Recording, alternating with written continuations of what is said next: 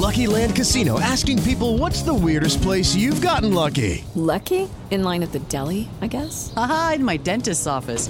More than once, actually. Do I have to say? Yes, you do. In the car before my kids' PTA meeting. Really? Yes. Excuse me, what's the weirdest place you've gotten lucky? I never win and tell. Well, there you have it. You can get lucky anywhere, playing at LuckyLandSlots.com. Play for free right now. Are you feeling lucky? No purchase necessary. Void where prohibited by law. 18 plus. Terms and conditions apply. See website for details.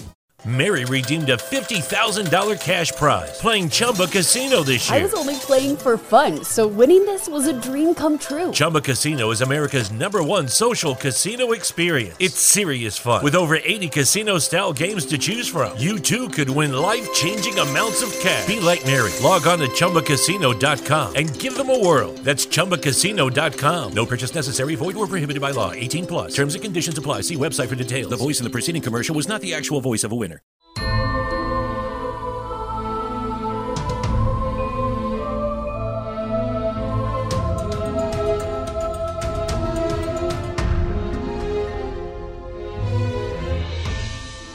Hey everyone, and welcome back to Once Upon a Timing, your podcast all about crystal hearts, a flask of goat's milk, and I'm guessing a spider on Granny's head. Because that's all I could see when I was looking at the wolf evil Granny. She had a spider on her head. Got a spider. It's a spider. It's an evil spider, probably an original dark one. Oh my gosh. This is the evil spider. We saw before it. The dark boar. We saw it. It's happened. We found it. We found it. We've cracked the code, everybody. It took us this whole time. It took us 6.5 years, but we made it. I am Beth Elderkin. I'm joined as always by the lovely Abby. Abby, how are you doing? Frankly, Beth, I'm being baffled by the full circleness of everything that we're doing today. This is the last episode that we have not podcasted about already. Yeah. I will be excited to podcast about ones that I missed for maternity leave. But yeah, I've got my stuff, and I told you before we started recording, the headphones I bought to originally start recording this podcast way back when broke literally right before you called. So they've decided that they're done. They've done their time. They've done the whole season of show of Once Upon a Time, and they have quit. They didn't quite quit. They just full left. But we're not going anywhere. No. We're going to keep this train rolling.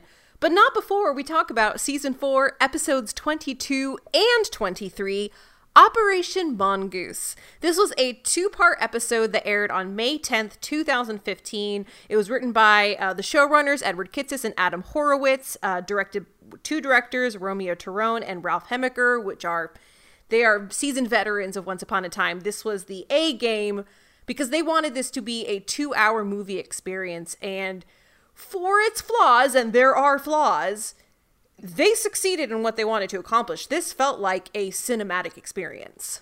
It did. I know I was looking around for some information, and we'll get to it later, but I was on the wiki page, and they were talking about how they wanted to have Jiminy Cricket, but they couldn't because of budget.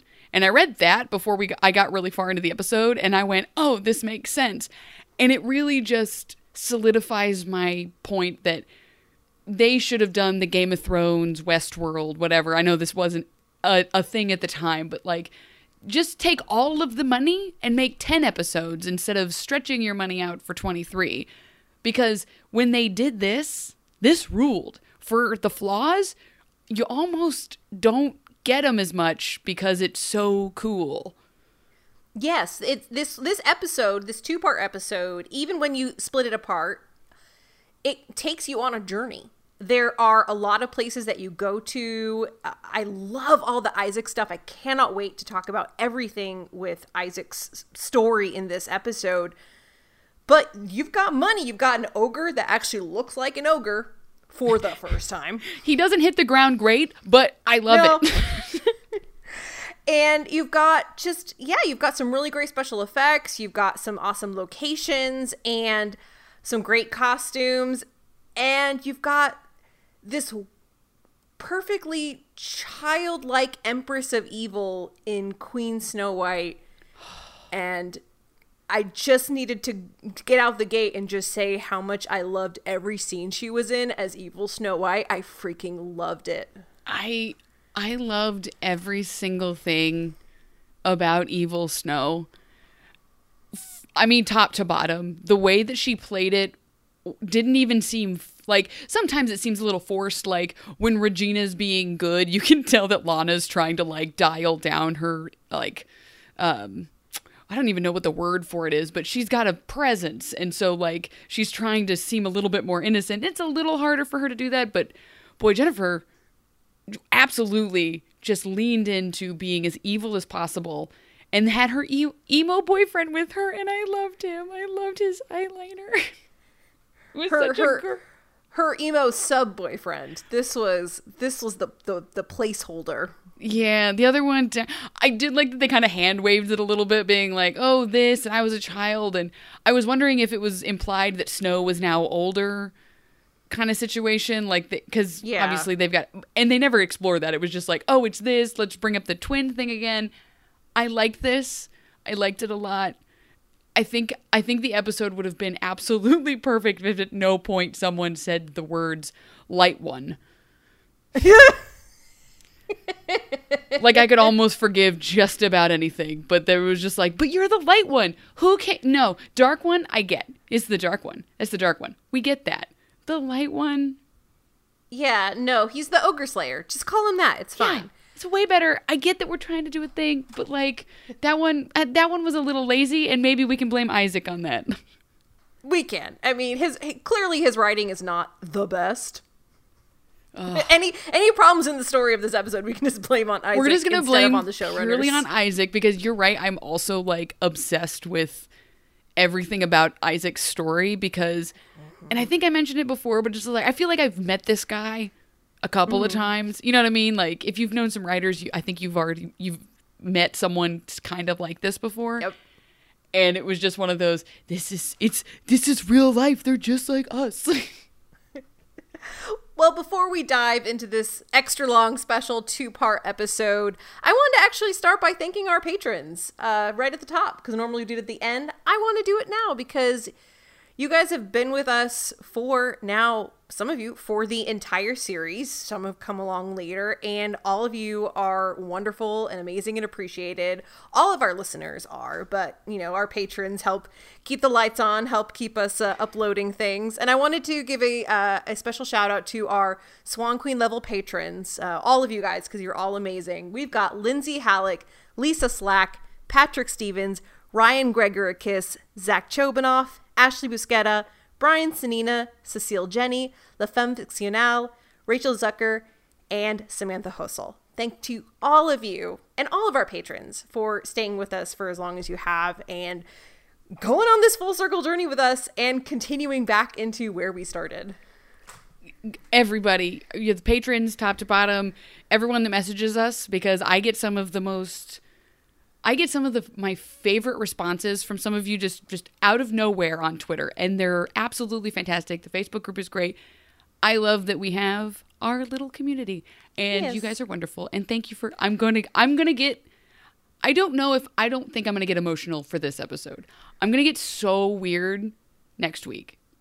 Or whatever week we do the first episode of season 5, because I'll be like, "Remember, we barely knew each other, and we were doing this, and we were both terrible at this." Now we're here, powerhouses of the industry. Oh yes, yes, perfection. We've got notes. We're ready to go. Yes. Ignore that I'm carrying a Christmas cup. I have my life together. It's fine. Well, we're gonna start back in a time in December 1966. That date is very significant for a reason we'll get into in a little while.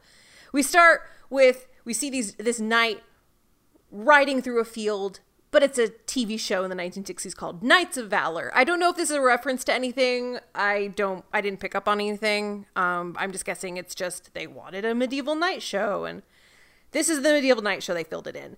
Because there's a couple who's shopping for a television set, and they're like, the husband's like, we need color. It's kind of expensive. This guy's definitely a internet's going out of style soon, kid. You don't need it vibe. This guy was the worst. I hated him more than the boss because he never let his wife talk. Like, oh, yeah. No, seriously. Seriously. She was there to, like, she was the one that wanted the TV, and then he was being a dick about it. Well, yeah, and like, so Isaac comes up to them and he just waxes poetic for like 45 minutes about how color television is the epitome of the future of entertainment because it tells our stories, and here's what's beautiful about all these stories, and blah, blah, blah, blah, blah. I felt like the wife was kind of into it. Like, she seemed like she was engaged enough. Again, yes, because she's going to be the one that enjoys this television. Mm-hmm. Like, it's going to be things she enjoys. I do like Isaac's speech because it definitely just rang with, like, it makes sense as to why he eventually turns. Because his whole thing is like, hey, listen, these people's lives are absolute shit. And you're not going to be able to experience that unless it's in full color. It's like, everything sucks and you need to witness it in every color available to 1966 technology. And the guy's just like, where's the clicker? And I love that, like, Isaac looks like, the what? Yeah. What's a clicker? I don't know what that is. Well, lucky for this wonderful couple, Isaac's boss, Hank, shows up. He's got the remote and he's like, here you go. Oh, you were in the military? I see your tattoo. I'm in the military. I 100% think he was not in the military. No way. No way. Everything about what he said. No. Everything about what he said. And listen, just the way that he looked.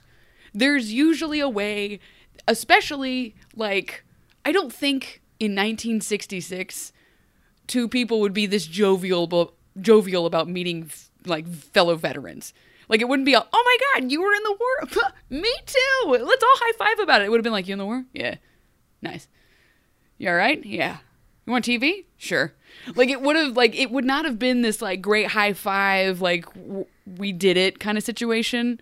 I feel like. And the fact that he mentioned, like, oh yeah, we heard about you boys. You boys were the best. I'm like, no, you freaking didn't. You didn't hear about anything about anyone. Maybe he got drafted, or maybe he volunteered, but he was definitely doing desk work. Oh, 100%. That guy was in the back, like, peeling potatoes, and that's all he did. He peeled potatoes. He was. Yeah, I have a lot of opinions about how much this guy wasn't in the Army, and I had this same thing. I'm like, I need to not say anything. And then you said it. I was like, oh, good. It was a vibe. We both caught it. We caught the vibe. And then he offers to let the guy take the remote for a test drive. I couldn't tell if this was just a joke or what, because I don't know what that means. Well, like, he, like, pulls Isaac away, so maybe he was just like, here, click through all 6 channels we have. Yeah, we got okay, I gotta go yell at this guy in the back for a minute. I'm gonna take him in the back while you surf through the channels and bitch about it and the price, even though you super want this television because technology rules. Yeah. Yeah. Well, then he yells at Isaac for a while, tells him he's a bad salesperson. He's like, I hired you because you're a writer, and gives just a big exposition about Isaac has been submitting to a bunch of publishing companies, and he's been getting rejection letters left and right. And he's like, I thought a writer would be able to sell something. You cannot sell shit. And then Isaac goes, well, maybe I can. And he picks up the one letter that's remaining on the table, and it happens to be the one letter that answers all of his questions. I laughed because while the boss was dressing him down, being like, you'll never be on the back of a book, I was like, why does he know this much about his, like, side hobby? And then I realized that Isaac is getting his mail delivered to the Zenith store. Like, what? Why are you getting your rejection letters sent to you at the store? So it does make sense that the boss knows about every single rejection you've ever had in the universe. Well, he opens up this letter, and it's from Star Publishing, and it's dated December 15th, 1966, which is very notable because that is the date that Walt Disney died. And so this whole all takes place in December 1966, which indicates Walt Disney was the previous author. He just died, so a new one must rise to take his place. I don't want to get too much in the weeds about Walt Disney being the previous author, because clearly it's just a way to pay respect to Walt Disney, and I get it. But I have to. The whole episode is about Isaac changing stories for personal gain and gaining monetary wealth because of it. Isn't that literally just like what Walt Disney did his entire career? He took all these old fairy tales, changed the stories up, and raked in a bunch of money and opened up a theme park and commercialized on it. So I don't understand what Walt Disney did that was different than, I guess Isaac wrote it into existence because he couldn't he wasn't self-made like Walt Disney. I'm ranting a bit. I was just this kind of bewildered me a little bit. Yeah, I get it. Like I ended up doing I ended up in a wormhole on the internet about Disney theories that I will not get into. Frozen Head. So the other one's the other stuff that is just like not great. But the Frozen Head one, where it's just like, did Disney release Frozen in order to make sure that when people Googled Walt Disney Frozen, they would not get anything about the weird conspiracy about his head being frozen in Disney. They just get awesome musicals, which, again, season 4. So, like, it was a nice little button on this whole thing. So, you're right. We're not going to get into it. I do think it's kind of funny. Again, like, it's a nod, so let's not get too in the weeds. But it's like, he only stopped being the author once he died. As if, like, up until that moment, like, he's on his deathbed, like, in Snow and Charming, they will always find each other. Why didn't he just, like, get a different time? I don't know. I get it. It's just, narratively, it's kind of cheap. They should have just been like, oh, yeah, he's just older. I guess. I don't know. Yeah, and the fact that the Snow White story that he told is different from the Snow White story that we know indicates that it changed later, or maybe time repeats itself and it's a loop, and that is a whole can of worms we cannot even get into. But it's there, and we're just acknowledging it. This episode is going to be long, and not because you and I get so far in the weeds, we're talking about string theory. So... Can't do it. Okay, so he goes to this creepy abandoned loft in the middle of the cité, and the apprentice is there, and he's the apprentice. His outfits in this episode blow my mind because he's just schlubby old man in every time period. I love it so much. Except when he just, for no reason, for 5 seconds, is wearing a red jacket that looks like one of Emma's. And it's fitted. Like, it's just like, where did you find that? I loved everything. But when he came out wearing that while Emma was doing her tough girl walk, I laughed out loud. It was hysterical to me. Well, the apprentice puts a series of pens in front of Isaac, and Isaac wants to talk contracts and blah, blah, blah. But he's like, no, this is Holy Grail. You must choose the right one. Only one will set you free. Isaac picks the right one, which, like, of course he's going to pick the cool-looking quill. Why would he pick a freaking fountain pen? Why would he pick a Bic? Who's going to want a Bic?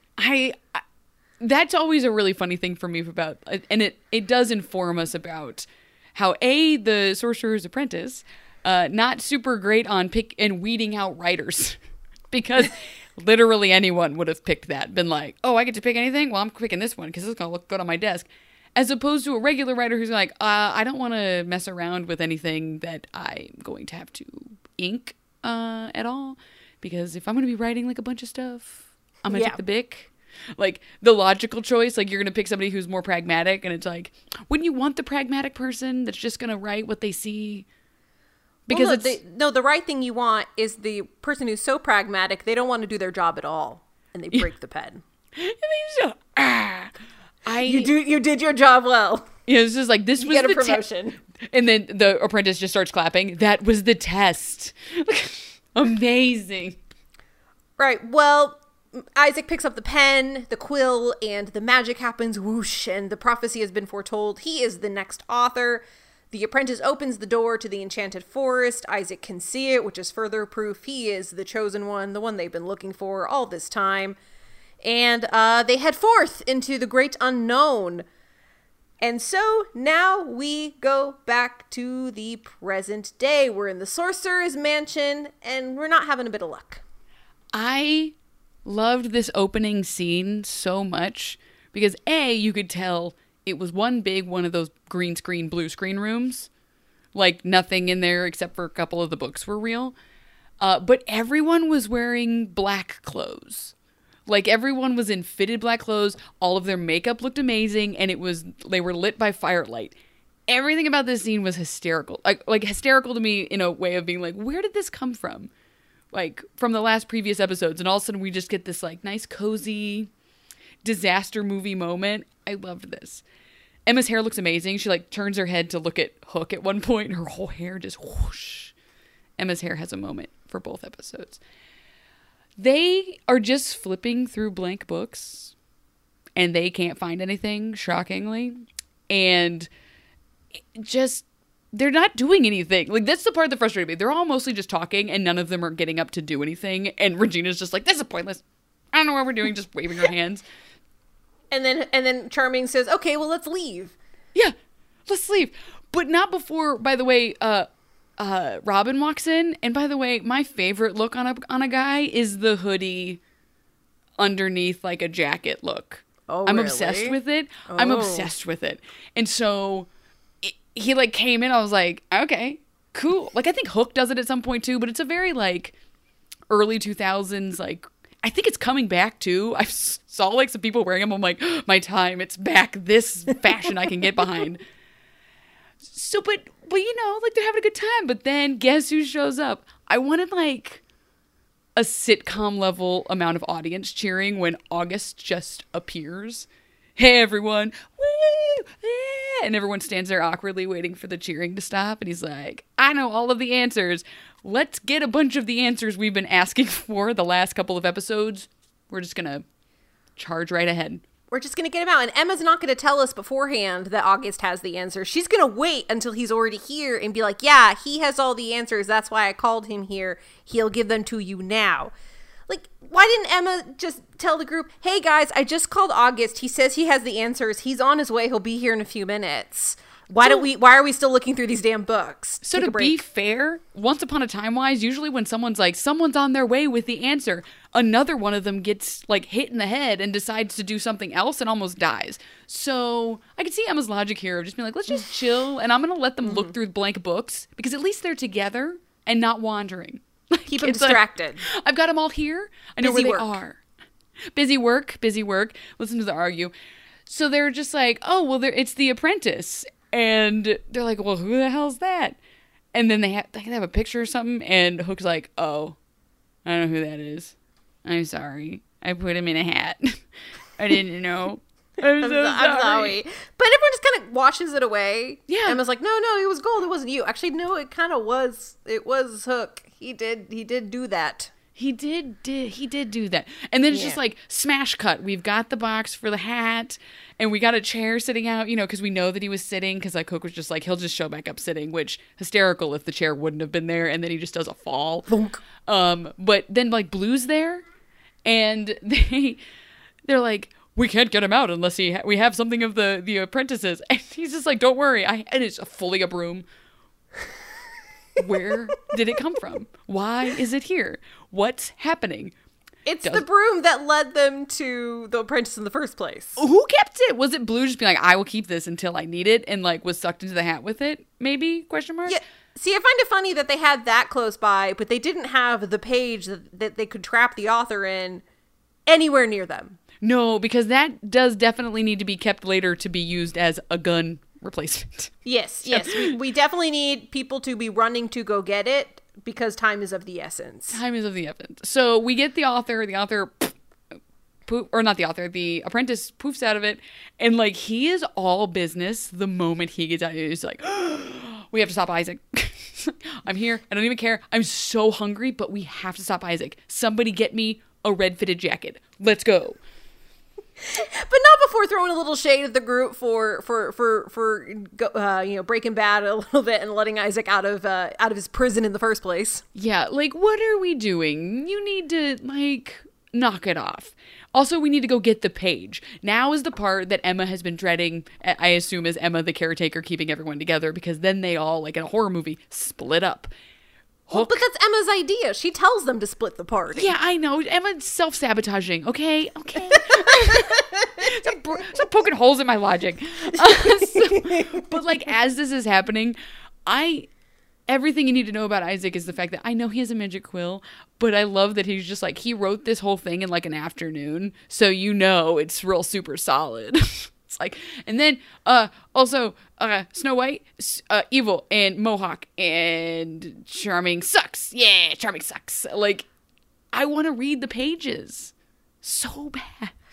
So I have to wonder where Isaac's happy ending is. I'm guessing maybe it's like he wrote his own author bio on the book for the book jacket or something, because he's not in the story itself. No, I think I'm going to guess what happened because of what we see that happens with Henry is that when Henry comes to, Isaac has already written his happy ending. Like, everyone poofed away, and he doesn't go to the Enchanted Forest.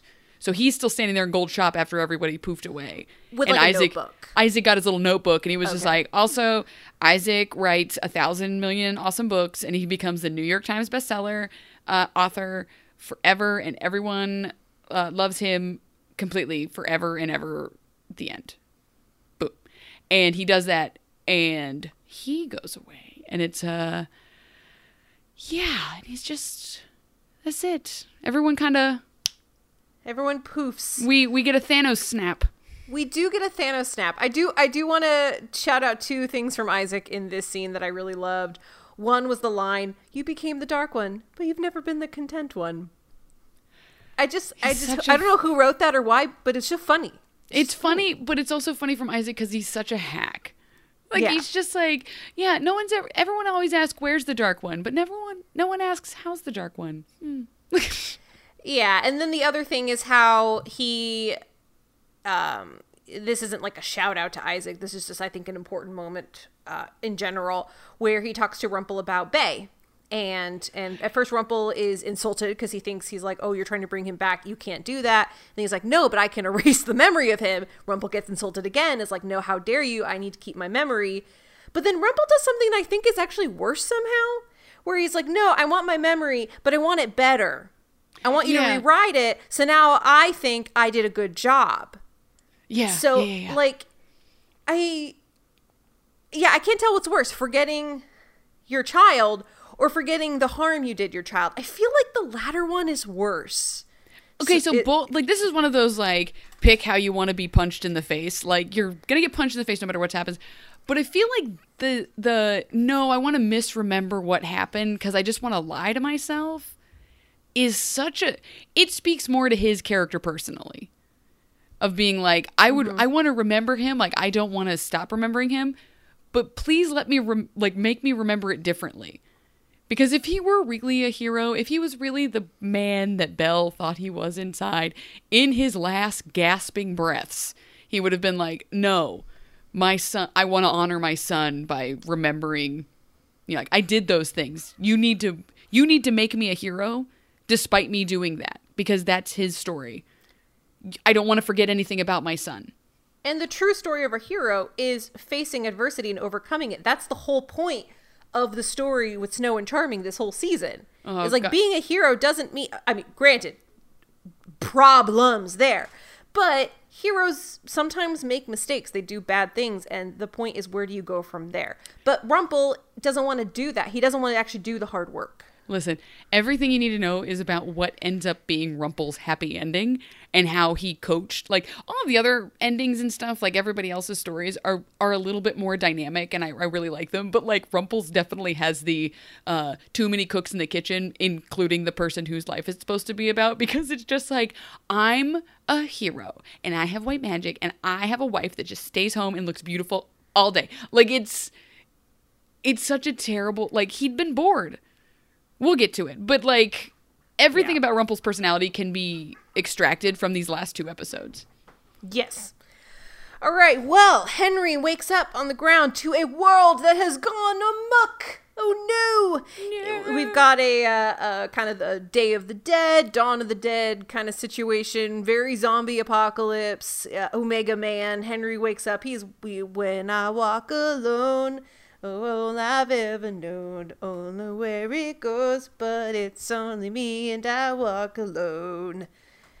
Speaking of 2000s nostalgia, let's do post 9/11 2000s nostalgia. Also with the lyric about walking alone with the shadow coming from Pan's lineage. Holy crap! Ooh, it's deep.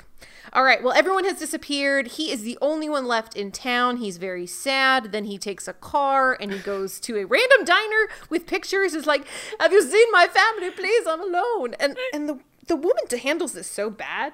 she's like stage whispering. Yeah, I think it's run away. Bring the cops now.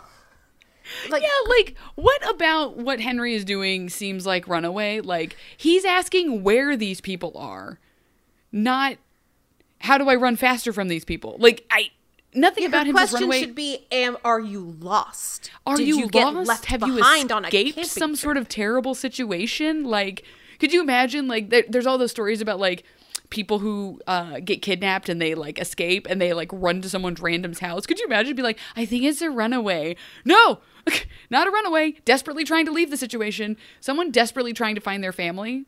Not a runaway. Yeah. Lady, get it together. Yeah.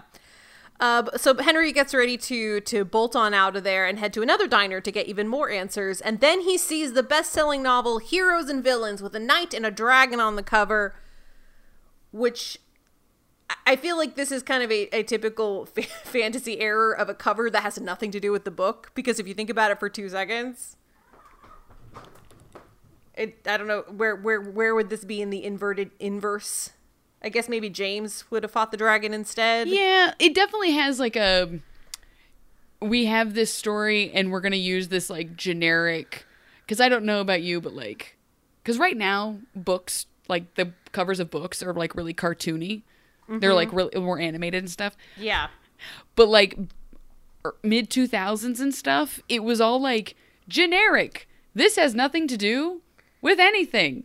Our publisher said, oh, it's called Heroes and Villains. Put a random dragon on the front. I don't even care if this is how the dragons are described in the books. I've read so many fantasy books where the cover makes no sense at all.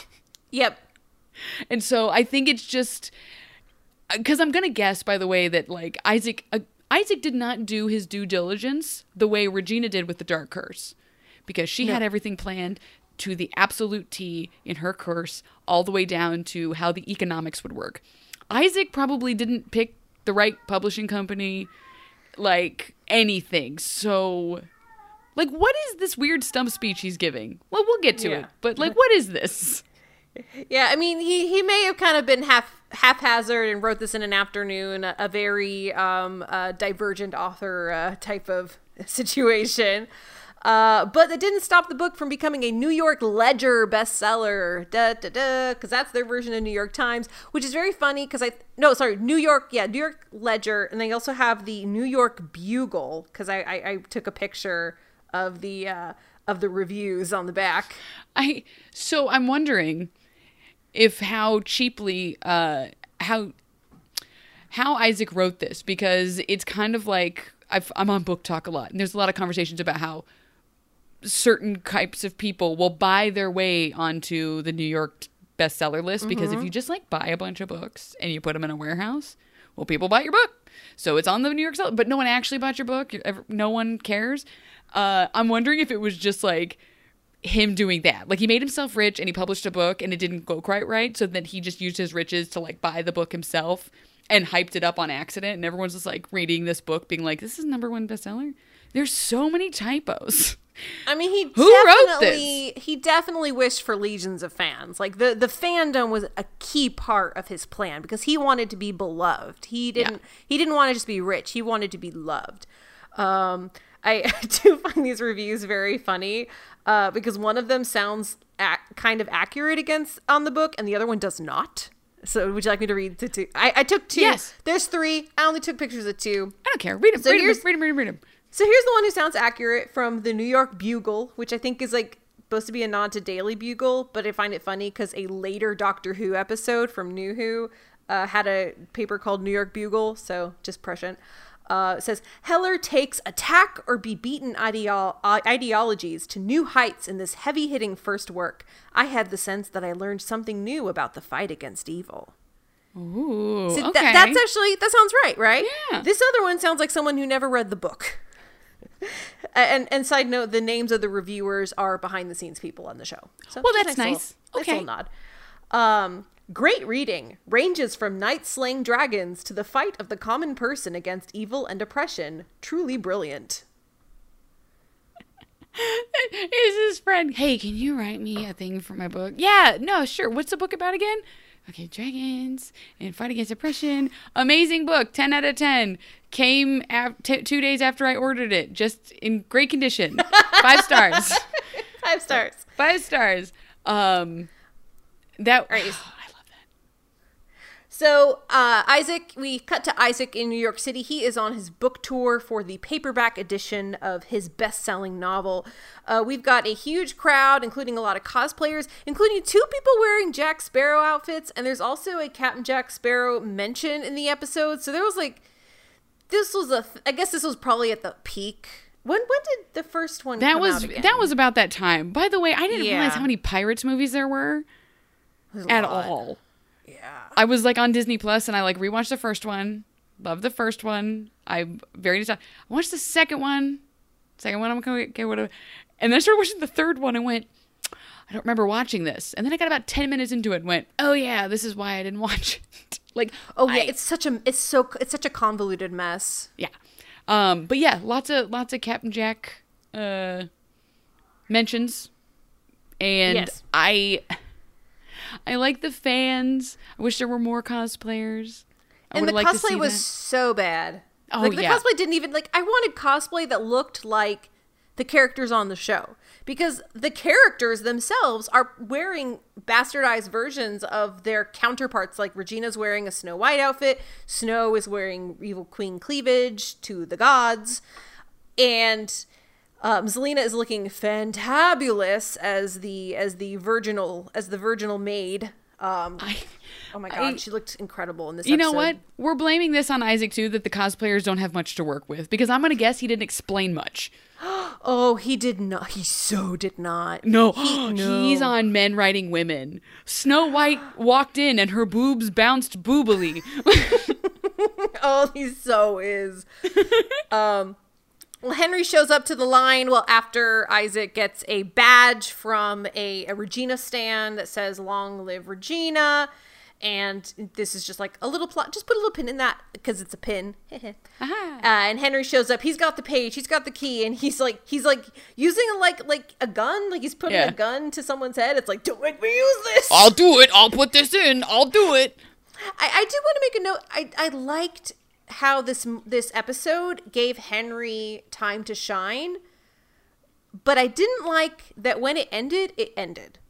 Like, he was not once the second half of the episode started, he was no longer important, and he kind of faded to the background again, and I didn't like that because of how much they really, like, this is Henry's story. This is Henry's story of becoming the author, and the fact that they really just kind of pushed him to the back once they didn't need him anymore. I didn't like that. Yeah, and I feel like they had the right idea, like towards the end of it, like when he has his comments about bringing back Neil, like the questions a kid would have, like, can I make these things happen? I wish they would have brought back, because it got shoved down our throats, I wish the heart of the truest believer would have come forward on him, of being like, he believes and he can help, like he's doing this and he's helping push the narrative. Like, his personal voice is driving these people to believe him. And I don't think that that's what was intended. That was kind of what I was projecting to it, being like, Henry is a strong enough storyteller that he can make people believe that he is from a strange place called Maine, and you're not supposed to be here. You're actually the evil queen, but you're also my mom, and I have a second mom, and these things happen. That's what I was kind of putting into it, of because of who Henry is, it pushed that forward. Yeah, and I wish they'd been a little bit more explicit in that. Because they also get into Henry's isolation in this episode. You know, he's the one person who isn't from this magical world. He is the lone outsider. That's why he wakes up alone, and that's a lot for a kid to deal with. To realize that not only are you alone, but you're in a way separated from, in a different world than everyone you love.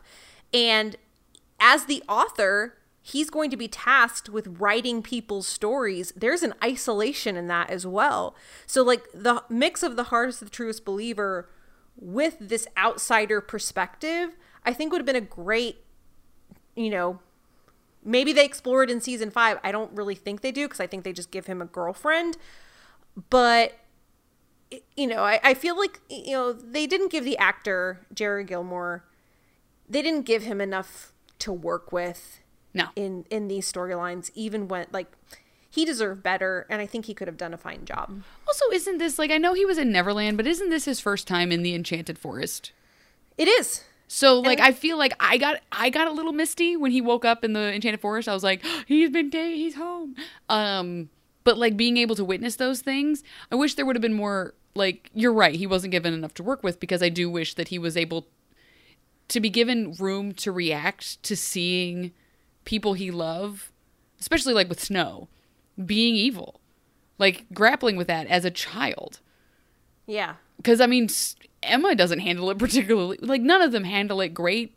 I think there's more of a, there should have been more emotion surrounding it. They all were very, again, talking about being pragmatic. They were all just like, nope, this isn't right. We're just going to push through you murdering people.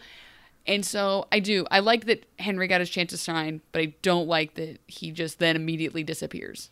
Yeah. Well, Isaac explains the whole story. Hey, this book I wrote, Heroes and Villains, I'm just happen to hold on to the original copy everywhere I go. I don't keep it in a locked safe in the middle of a big bank like a normal person would.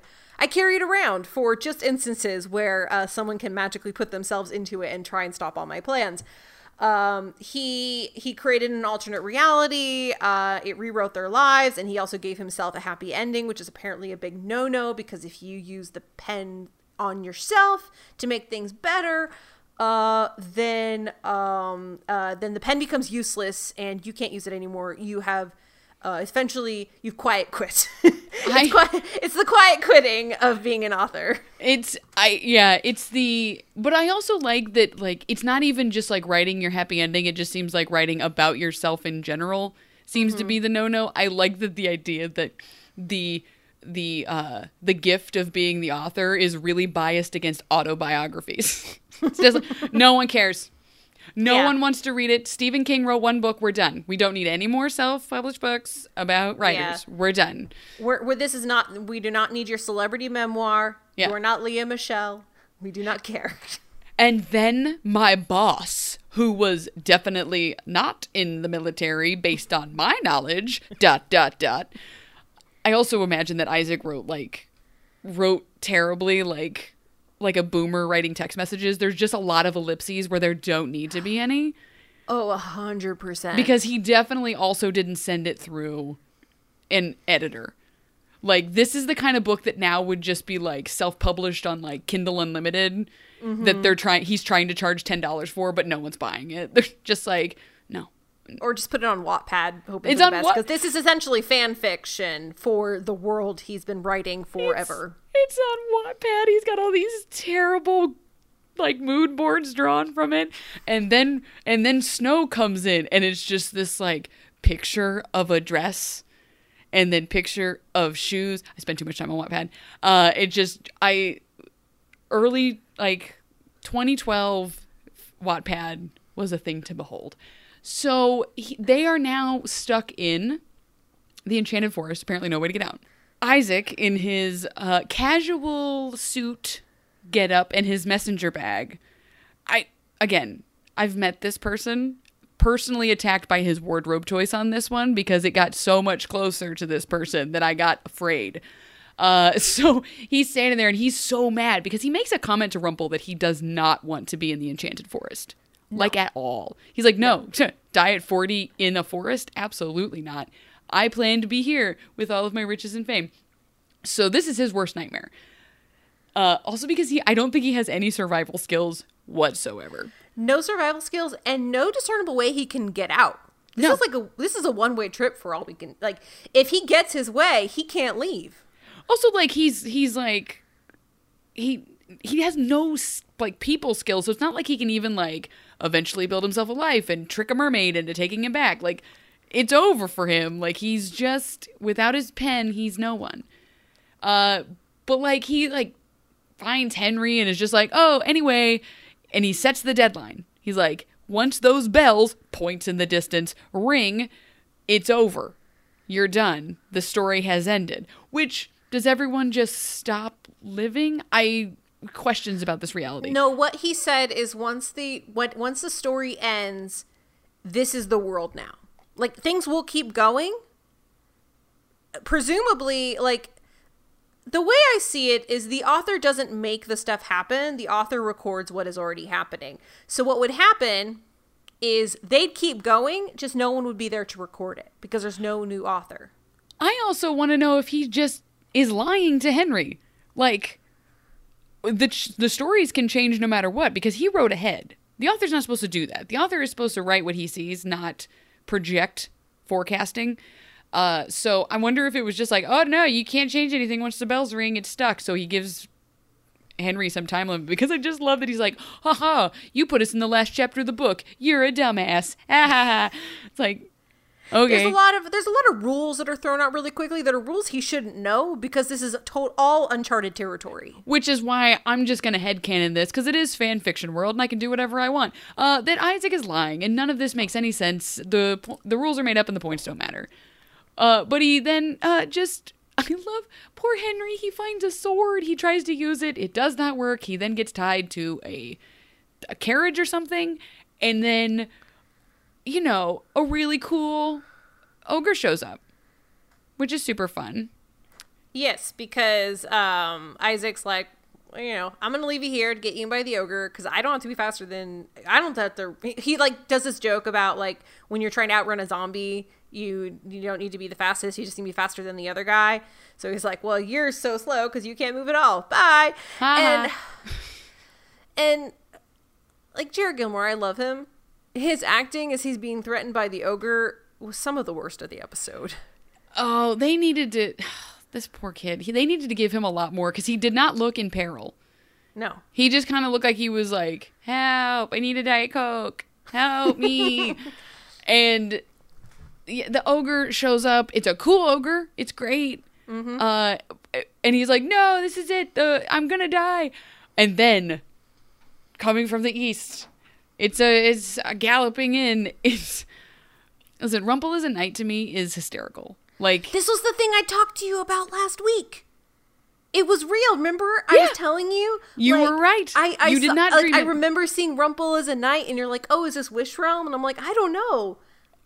I remembered. Listen, the amazing amount of just stuff I forget.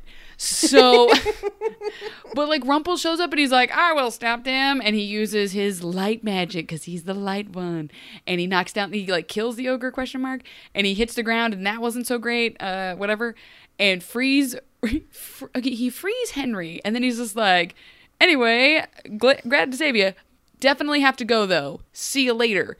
And leaves.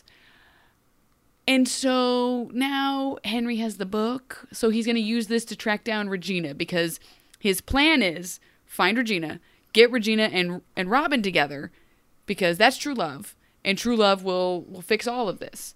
Because he's also learned from Isaac that Emma's not here. She does not exist here, which is proving to my fact of Isaac doesn't know what's happening here and is making up rules. Because he's like, no, she doesn't exist here. She's been written out of existence. That's not what happened. Yeah. She's fully here. She's fully here, and he has no idea what's happening in his own story. Yeah, like, I mean, if he's making up all this shit, why couldn't he just add Henry? But what I'm saying is, it's like, he's telling Henry, like, hey, Emma doesn't exist here. Like, he's just flatly lying. Because he doesn't know. He just thinks she's not here.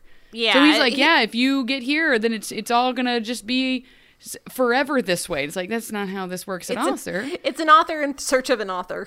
Exactly. Just, oh no. He's like a ghostwriter for someone who's not there. And so he's like, okay, we got to go find my mom. So he has the book and he follows the book into the woods, following the little traps. I do appreciate his just like, you know, and then I found a place that's kind of reminiscent of home. It's a log. What? What is it? Why is this happening? Does he find that before or after snow? I'm sorry. I got. Does he find snow first? No, he finds Regina. He finds Regina first. Yeah, I apologize. No, okay. He doesn't see snow until way later. That's right. Sorry. I scrolled too far and I saw a he and snow and I'm like, oh no, I missed something. Okay. So he goes to find Regina, and it goes about as well as you'd think it would go. Yeah. And he's just like, but I do love the idea that, like, what we later cut to is Isaac going to Snow and being like, or I'm sorry, getting captured by Snow and the dwarves and stuff. I love that he's just like, hey, there's rumors about this little boy. And it's like, I love the rumor mill of the Enchanted Forest. It's just perfection. Yes. Even Isaac had no idea that this is just how it is. It's like a big sorority house. The gossip just burns through. They don't have a lot going on. So, yeah. Speaking of burn, that's how Regina responds to Henry being like, hey, I have this book that can read the future and tell us what we need to do in order to save everybody. I don't need you! We don't need this MacGuffin for the plot anymore. Trash! Yeah. I will burn it. I don't need it. And I do appreciate that Regina-ness of it. They are trying to give it a little bit like the season 1 vibes of like trying to make her a believer, but it's just like, that doesn't work with Regina. Regina doesn't have the same temperament. It's not the same situation. Yeah. So this was kind of tough because it's a lot of them just shouting at people who are not going to come around. No one comes around for this. Like, it's not like someone's like, oh, yes, I remember now. It's just they changed the situation. Yeah, and like, I love Lana Parrilla. Do not get me wrong. This is not Lana Parilla's role. This is not a role that she is adept at playing. Like the young, no, the bandit ingenue who scorned Snow and is like, I ruined her life, I'm so sorry. You know, she's not Snow. Ginnifer Goodwin plays a good Snow. Yes. Lana Parrilla does not play a good Snow. She's fine, but it doesn't feel natural. But it doesn't feel natural. Not in a way that makes sense to the story, if that makes sense. It does. Intensity is the word I was looking for about with Lana. She has an intensity that does not come off of her. Even when she's like, and it's great. It's not a bad thing. It's just she does not play like the wide-eyed, you know, trying to save herself. Like, she just seems like this is her job now. She does make a reference to the fact that she doesn't like Robin Hood because he's her competition. Yeah, she's got to get out of here because Snow's trying to kill her. Yes, and Snow's a little busy figuring out how to torture Isaac, her new prisoner. And this is where we see Ginnifer Goodwin just chewing all the scenery and spitting it out into our faces, and we're just like, yes! Oh, the craft services table was untouched that day because she was too busy chewing scenery. This was amazing. Her mohawk is fantastic. It defies gravity and logic. It's amazing. I feel like this is a thing that I've tried to do with my hair before, and I don't know how to make it happen. It's extremely hard. As someone who's had short hair for a very long time, I've made this kind of faux hawk. It's really hard. And you kind of see it flop in different directions based on what shot it is. Like, sometimes it's kind of leaning to the right, sometimes it's leaning to the left. So you have to kind of just, a little forgiveness is needed. I love realistic hair, though. Like, yeah, I like a good realistic hairdo because, and again, that's why Regina always had slicked back, because that doesn't change. You can put some flyaways away, but everything just sort of stays in place. And if it's all coiled, there's nothing to change. But like hair down, if it gets humid, your hair's exploding. So anyway, we get to see her. Her makeup also looks great here because they don't go traditional evil. They don't try to give her like a smoky eye or like the weird underdrawn like eyeliner. They give her like a little bit, but it feels like they actually put less makeup on her than they normally do. One thing they did that you can tell made a big difference in her appearance was they straightened her eyebrows. They made them straighter and more angular as opposed to a curve. Oh, okay. Which really gives that like, and her eyeshadow is kind of a square as well. It kind of hits along most of her eye. Yeah. So it creates almost like this mask kind of thing, and it gives this intimidating presence. And they also downplayed her lips as well. Like, they kept them a little bit smaller. Mm-hmm. So she has her whole face. It almost looks childlike, and that's kind of part of her performance. She almost feels like like a Joffrey kind of character. Yeah. Just young and naive, but full of chaos and malice. Oh, yeah, definitely. And definitely thinks that she's the smartest person in the room. And she's just like, she sees Isaac, she finds Isaac's Long Live Regina pin and is furious because we hate Regina. And they start talking about, you know, she's like going to kill him. And he's like, no, you can't kill me. Because I know your darkest secret. I know your deepest, darkest secret. You're in love with his brother who is dead. Like, what good, like, again, this is why Isaac would never survive in the Enchanted Forest. Like, he's just, hey, I'm going to save myself by bringing up your greatest trauma. I don't know why this isn't working for me. So, like, he's like, oh, I know that you only use him as a placeholder because the other twin died. So you're just, like, marrying the other twin. And it kind of seems like Charming did not know this. But he did. I'm confused as to what this version of Charming knows about what's going on with Snow. I know he doesn't have his heart, but I don't understand what he is. I don't know what he knows. I don't understand. I don't think it matters, to be perfectly honest. That's fair, because I guess if he doesn't have his heart, she's kind of gramming him. Yeah? Yeah. Okay. Oh, yeah. It's a full-on gram situation. The note I do want to make for this monologue is it's part, like, it's part kind of, you know, seeing what Snow's trauma is in the situation compared to Regina's in the original story. But also you can tell Isaac is just like gloating on himself for his genius. He's like, yes, this is what I wrote for you, Snow. Isn't it amazing? It's so complex and layered, and I'm just going to soak in it, my brilliance. I didn't even write an outline. I wrote this between cups of tea. I also love that he's gloating to no one because they don't understand that this is his doing. So, like, that's also got to be tough for him. You know what I mean? Mm-hmm. Like, it's like a evil villain monologue to people who don't know you're an evil villain or are any way affected by the thing that you're doing. Because it's just them living their lives. Like, if someone came up to me and started gloating about all of the terrible shit that happened in my life, I'd be like, what is... okay, and then I would call and get a restraining order. Like, it doesn't make me mad at you for you to be able to, like, reap the reward. I also don't know why he's happy that he's doing this to them.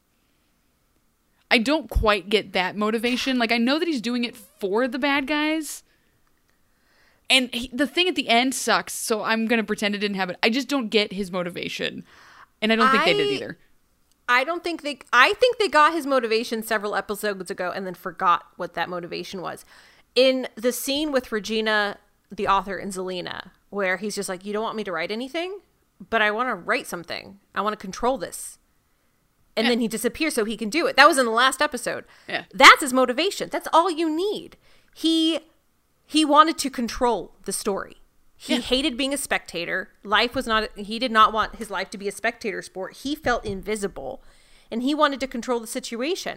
So because he's felt out of control his entire life. I think that's what they were trying to go for, but they explained it so poorly. Yeah. And the whole boss thing at the end, I hate it. I want to just like throw that to the wolves. I was so mad about the boss thing at the end. I'm like, it was such a great setup for something to be wonderful. And then he's just like, I got mad at my boss because of a remote control. Son of a bitch. Like it's control and power and who gets to play the cards. And I think that's what they were trying to say, but the showrunners aren't always the best at expressing the things that they can see so that we all see it the same way. Yeah. So back to the action. Regina is attacking the Snow's carriage. And then Snow comes out, and she definitely has fire powers that we didn't know about until this moment. And, like, I like that she tries to rip out the heart, and Charming is just like, ask her about the boy. Ask her about the child. She shoves the heart back in. Okay, where is he? I feel like she could have kept the heart out and asked her. I agree, but I just do love the little flippantness of it. Just like, okay, here's your heart. Like, Regina's like, and she's like, where's the boy? Come on, tell me. She's like so bored. That's my other favorite part. She's like getting about ready to kill her, and she's just like, I'm so bored. But then gets to escape. Hooray! Because Robin shows Rob, up. yeah, because he's the competition. He shows up, he saves her. What's funny is that she's barking at him, being like, I didn't need saved, and I thought she knew who he was. And then he's like, I'm Robin Hood. And she's like, oh. Like, she didn't know, she was just bitching anyway. That's my favorite. She's just like, you didn't need to come do this. Oh, well, I'm your competition. Of course I did. You're my competition? You're Robin Hood? Oh, they didn't draw you on your posters. You're pretty. Like, they have such a good moment here. And I don't think it has anything to do with the writing. I think the two of them are they just whip up a bunch of sexual energy. I'm just like, I want to see them kiss all the time. They're so pretty. But turns out he married to Zelina. He's getting married. Getting He's married, I'm engaged. sorry. It's their wedding day. Okay, this is where I want to kind of take a pause and talk about the whole thing about getting the villains their happy endings, heroes get the bad endings, and a little confusion here. So one, why wasn't Maleficent in this episode? I'm guessing just the actress wasn't available, but like plot-wise, like she was one of the people who wanted a happy ending and like But she's was there dead. with Rumple. Like, she cannot exist outside of Storybrooke. Oh, okay. I get it. That makes sense. That was You're where right. I landed. Because That's she smart. talks Okay. about Lily wants to leave, and Lily's like, I can't. She's like, I can't go with you. I can't leave Storybrooke. I'm not supposed to be alive. So the other thing is, like, Rumple isn't doing a 1-to-1 for villains getting their happy endings, heroes getting the bad endings, because Hook is technically a villain. So, and he doesn't really, so technically he's a villain. Technically Regina's a villain, even though she's been doing good. So, but they're not getting happy endings. Regina's like in this weird, not a girl, not yet a woman in between. So we've got a little bit of a gray area where it's definitely Rumple just enacting vengeance on people. Yeah. So why would he give Zelina a happy ending? She kidnapped him and tortured him. I genuinely don't know, because I'm with you too. Like, the story that is written for Hook is not a happy ending. It's worse than Hook's thing. Like, I think he would prefer to go back to being a villain, doing things he can't, that don't let him sleep at night, as opposed to being a guy who drinks warm goat milk out of a flask he keeps in his pocket. Like, that's not an ending. That's barely anything. And Regina's is just being on the run. That's not hero stuff. She doesn't have she doesn't have a true love out there that she's like always running into. So again, this is not Regina's very well thought out plan. This is a plan that was made up with a hack writer and a man on his last couple of breaths trying to put some stuff together, and it shows. It's bad. Yeah, you kind of have to wonder if Rumple didn't even remember to think of everyone, and then Isaac just remembered Zelina and was like, oh, and Zelina's engaged to Robin, because that would make Regina super duper mad. Yeah. And also, And, like, again, and I know that it was a budget thing, but I'm mad Ruby wasn't there. Mm-hmm. Like, I wanted some red stuff. Like, that would have been great. We only mostly get Granny. Whatever. But, because like, the only cosplay from the show we actually see at the book signing is a Little Red Riding Hood costume. And I was like, red! And then she wasn't there. yeah. Although, knowing Isaac, Little Red Riding Hood, like, she's no longer a werewolf. Like, it's just Little Red Riding Hood. Like, he's that much of it. He's like, I can't think of anything a way around this. So she's just a normal person with a hood. She's great. Or Snow killed her. They were friends. That's probably another, like, trauma of Snow's. My childhood friend. She introduced me to the other guy. Or Granny ate her. Yeah, that's... Well, Zelina invites her to the wedding because even early on, we're getting signs that Zelina is a catty, messy bitch. We love who it. lives for the drama. We love a catty, messy bitch. I mean, not in general, but I do like that she's just like, oh yeah, it's like, because she's supposed to be the stereotypical, like, blushing bride. She's got the white dress, but then has the wicked stepsister vibes. She's like, there's blood on my dress. Tropey. Yeah. So, yeah, come to the wedding. We love it. And Regina's like, yeah, no, that sounds terrible. Because the guy that you're marrying is super dreamy, and I like all the things he does, and now that I know that he's pretty, I want to kiss on him all of the time. So no, I'm not going to come to your weird little wedding. People I just met today. Thank you. And she leaves, and Henry bumps into her. He was trying to find her and is like, hey, I thought you were going to be smoochy-smoochy with Robin by now. And she's just like, nope, that's not going to happen. I can't stop this wedding. Nothing's going to happen. Go find your birth mother because we need an excuse to bring her up before the end of the episode. And it's just like, oh, what did you say she calls herself? The savior? Well, there's a crazy old lady who called herself that, and then the queen locked her in a tower. Again, apparently something that Isaac has no idea that he's written or that has happened. And we get a cut to Emma apparently waking up, ? Like she's just like laying in like child's pose on the ground, and she just looks up and her hair's all crazy, and she's like, ah! Credits. We've hit intermission. I mean, being locked in a tower with chains on for years upon years, presumably. I mean, I bet you'd just be screaming all the time, too. Oh, yeah. Well, I would think there'd be there was a couple of years where she screamed constantly for no end. I also think that she would have, like, broken. You know what I mean? Like, she should have been a little bit more, like, off her rocker a little bit. Because she's immediately in action plan. So, like, yeah, that was my theory was that, like, when we see her, like, look up like that, she's been asleep. Like, again, another thing that I wish they would have, like, tried. This would have been a fun parallel of just, like, oh, she's in the tower and she's being guarded or whatever. But she's been asleep this whole time. She's been under a sleeping curse or something, whatever. But Henry entering the Enchanted Forest wakes her up. It's the Emma in Storybrooke thing. The clock has started ticking. Because anybody chained up for ? Amount of time, not going to be super mentally healthy. Yeah, because the moment he finds her, she is just super well adjusted.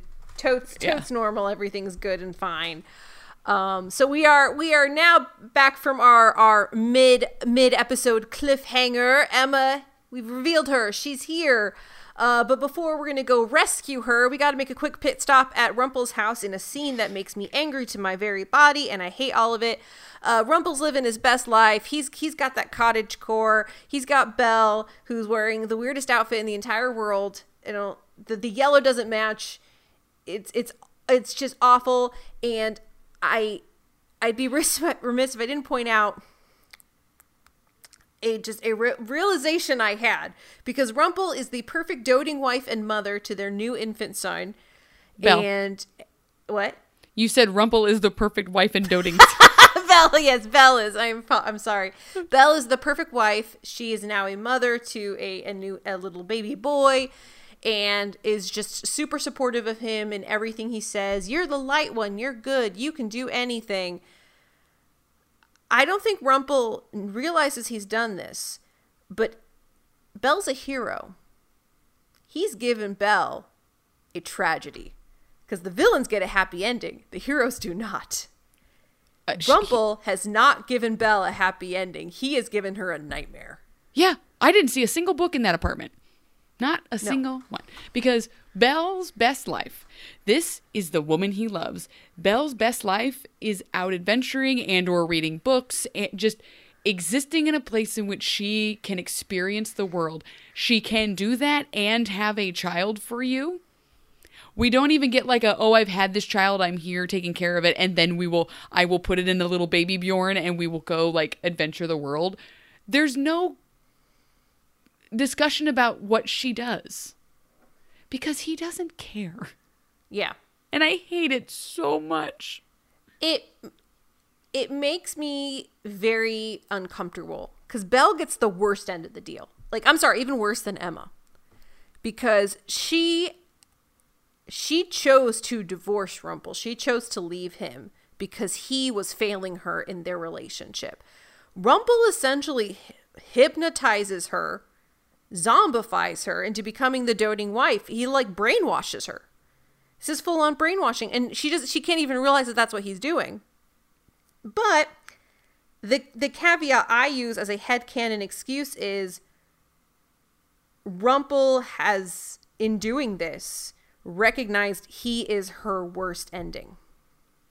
He is her tragedy. Because all the heroes get their worst ending. All the heroes are set up to fail. Rumple is Belle failing.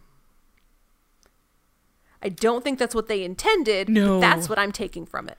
I mean, because I still read it as like Rumple being like, well, what is my perfect life? Oh, well, it's going to be having the same thing I had in my first life with like it living in, not like a hovel. They're not living that bad, but they're living in like a small cottage. Like he's a hero of the realm. You're living in a 1-bedroom apartment in the woods. Like, no, you'd be living on a ranch or like something in which she would have things to do. I don't understand this. I like your idea of like this is, but also that she's a hero, so she's been given what heroes should have. Heroes should have the bad ending. So Belle does not get to travel the world, but he's doing it to the woman he loves? ? What is? Yeah. This is why I don't like their relationship, is because he genuinely does not see her as a full person. Mm-hmm. It's just this thing that he's chasing, which is why they have this weird incel of a relationship that Isaac wrote for them. What is she doing all day? She's taking care of the baby, and apparently is fine with that. Like when he walks in after saving the day for like 3 days, you know what that should have been? That should have been her like in a big t-shirt and handing him the baby and be like, I need doing the thing from my favorite episode of Bluey that I've recently watched, where it's like, I just need 20 minutes for no one to speak to me or to touch me. And just goes and locks herself in the 1-bedroom that they have. She just needs 20 minutes for the love of God. No, she's the perfect wife. And she's not stressed by this at all, or him breaking cups. It's fine. It's fine. It's like, how much, what pills are you sleeping? Like, people aren't like this. No. And the fact that after they wake up, like, of course, extenuating circumstances, Rumple is dying, but that Belle's harsh words immediately are gone. But that, I have mixed feelings on that. That's she is mad when she gets there. I'll give her that. She's mad when she gets there. Yeah. She's mad when she gets there, and then things happen. Anyway, Isaac shows up and tells Rumple, hey, this perfect life you've built for yourself at the expense of this human being is about to all come crashing down. I need you to murder somebody. If you don't murder someone, everything's going to be gone. Hey, you remember Balefire? You think you were a good guy? No, you were an asshole, and this is why I'm going to remind you. Now go do a murder. And that's it. Like, and then we leave that, and then we don't see Rumple again until like the end of the episode. Well, except for that one moment where Belle spills a teacup and they have it's cheap. So the one thing that I do think that, again, lacking, what's the light one? How did he turn into the light one? How did we still have a first wife and a child that is missing that is not explained? Like, he's like, no, I fought him heroically, but he didn't. Like, that's not real. So I don't understand where it came from. What's the light one? Where did it come from? Isaac, world building, my man. So I have a theory about the light one. I think he has Emma's powers. So he's the savior? He's the savior. I think but he doesn't call himself that because trademark. I think in the end, he recognizes that Emma's powers are greater than his own. He recognizes that the light is bigger than the dark, and I think that's a storyline we're really going to explore in season 5. So in the end, what he wants to see himself as the best version of himself is Emma's powers. Okay. So he could move the moon. Wow. Yeah, so he can move the moon. I'm never letting it go. Yeah. So while Rumple's being sent on his quest to go do a murder, Queen Snow is also sending her subjects on a quest to go do a murder because they failed the last time around. So Doc is dead, and Granny has a spider on her head. But just to make sure that they understand the full point of that, she does the murder. She's like, see how easy it is to do a murder? I need you to go out and do that for me because I'm going to go get my nails done. My gel is wearing off. Yes. I do love that Granny is there. Like, that's her, that is her. I also like their signaling of the round table situation. Okay, so I love the actress who plays Granny. I'm sorry if we couldn't have Hopper because of budget restraints, and Hopper was gonna like be the evil cricket on her shoulder telling her to torture people. I would have rather had that over Granny with a spider on her head. I'm sorry. If we had to pick and choose, I would have picked Evil Hopper, hands down. Oh my God, that would have been so great. And Evil Pongo. Just like a were-dog situation. Yes. Yes. I would love to see. But yeah, I don't know. This was we got our dwarves, we got our whatever. It's fine, I guess. You're right. They needed more. I wanted more cameos here. August, you already had him in the episode. Where's August? Evil Pinocchio. Evil Geppetto making evil Pinocchio? That would have been hysterical. Like Rumpel would have had it out for August. He pretended to be his son. He's just a drunk man trying to make evil wooden dolls to terrorize people, and then one comes to life and terrorizes him back. Oh my God. Why is no one doing like an evil Pinocchio story?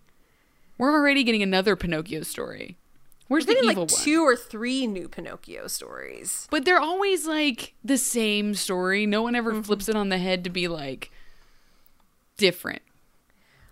Maybe this is the part where we cut back to the sound clip when the next one is like insane and he turns into a werewolf. But like, I don't think so. I'm searching Evil Pinocchio. Evil Pinocchio.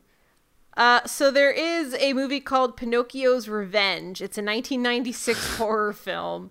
He is an evil version of the fairy tale character. Oh my goodness. Does his nose grow when he does a murder? Horrible. Oh. It says it's a parody of Child's Play. Oh, okay. Well then, no.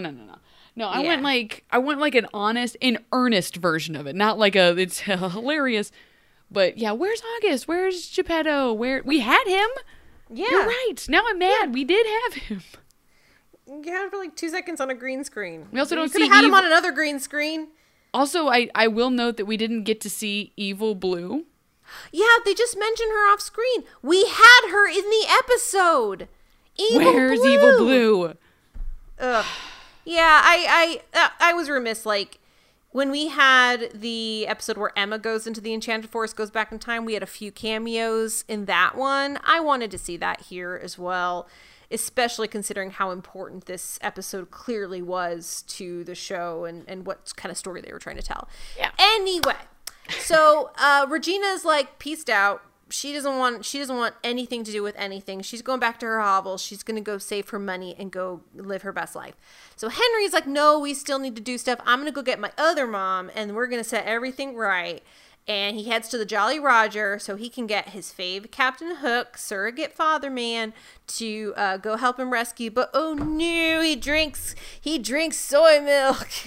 Oh, he's a soy boy. He's a soy boy. Oh no. I will say, the way Colin portrays him, I like this because his like voice is up a little bit of a register and he's playing more of a coward. And so like, I like this, and also just like he just kind of holds himself a little differently because you see it change immediately when we get it back. Like shoulders are up, back and down. He's a captain. He's got his swag. He's got his whole thing going. So I like this again. Like you're saying, he's a villain. He should have been given. I mean, I guess Rumpel does have it out for him because he did kill his first wife. But still, this he's still on a ship. They shouldn't have put him on a ship. Yeah. Like have him work at a bar or something. No, landlock him. He can't even see the sea. There is a moment, like, I just kind of want to like, yes, and just that Killian was great in this episode. There's a moment where Emma is talking with Snow and Charming, and she's given that impassioned speech of like, I know you guys, you're my parents, and you're good people. And then you just see Hook in the background, like picking up his sword and like trying to hold it and just be like, I'm defending you. And it was so great. He's like holding it backwards too. Like he's holding the hilt up, but like the blade's behind him. He's like, I'm gonna punch you with my sword hands. I don't even know what Emma said. I'm not gonna lie to you. I was just watching Hook. Yeah. I have to wonder if this was an improv thing where they were just like the director told the actor just just do something silly and pretend like you're standing, you're helping, you're backing Emma up, and then he just did this, and they all freaking lost their minds. I'm just imagining there's like 4 cuts of that of them just laughing because, again, they usually just have Hook standing in the back brooding.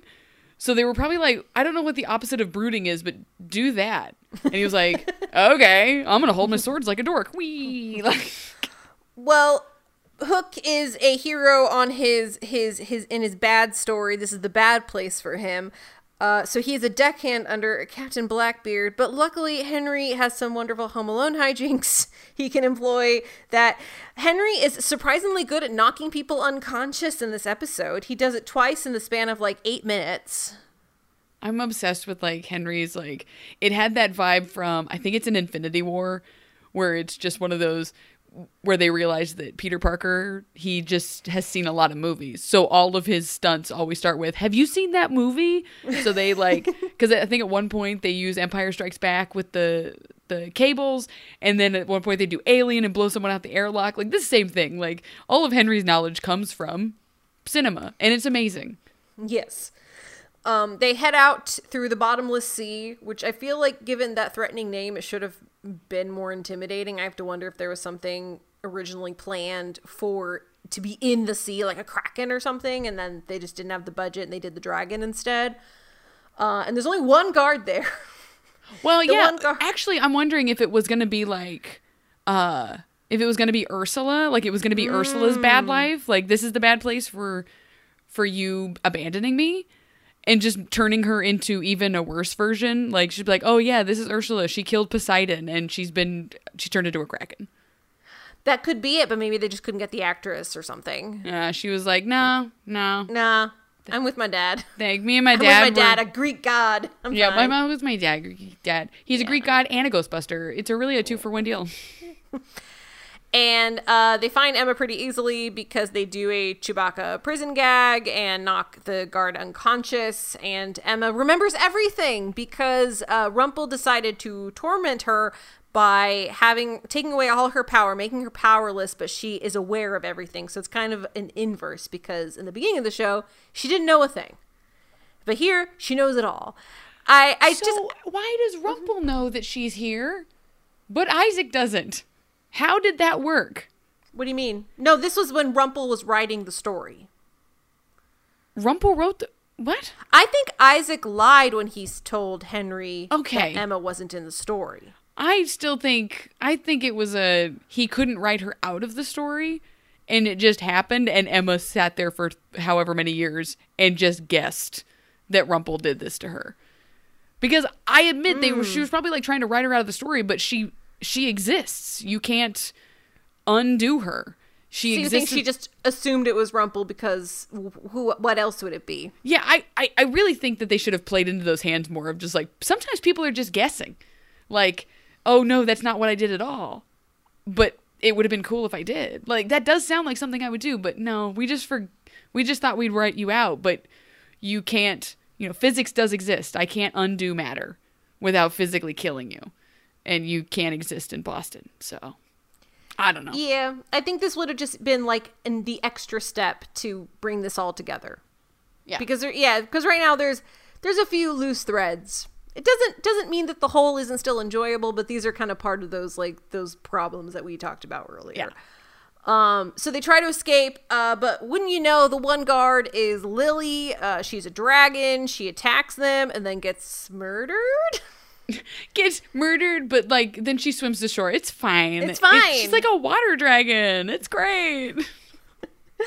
And Emma's like, okay, Hook, we got to practice our sword fighting. We're gonna do it for like 2 seconds, and then you're gonna have your muscle memory with a little bit of side of sexual tension. Let's do this muscle memory. Do you remember these muscles? Hey, I've been doing push-ups in the tower. Hey, you know what's also a muscle?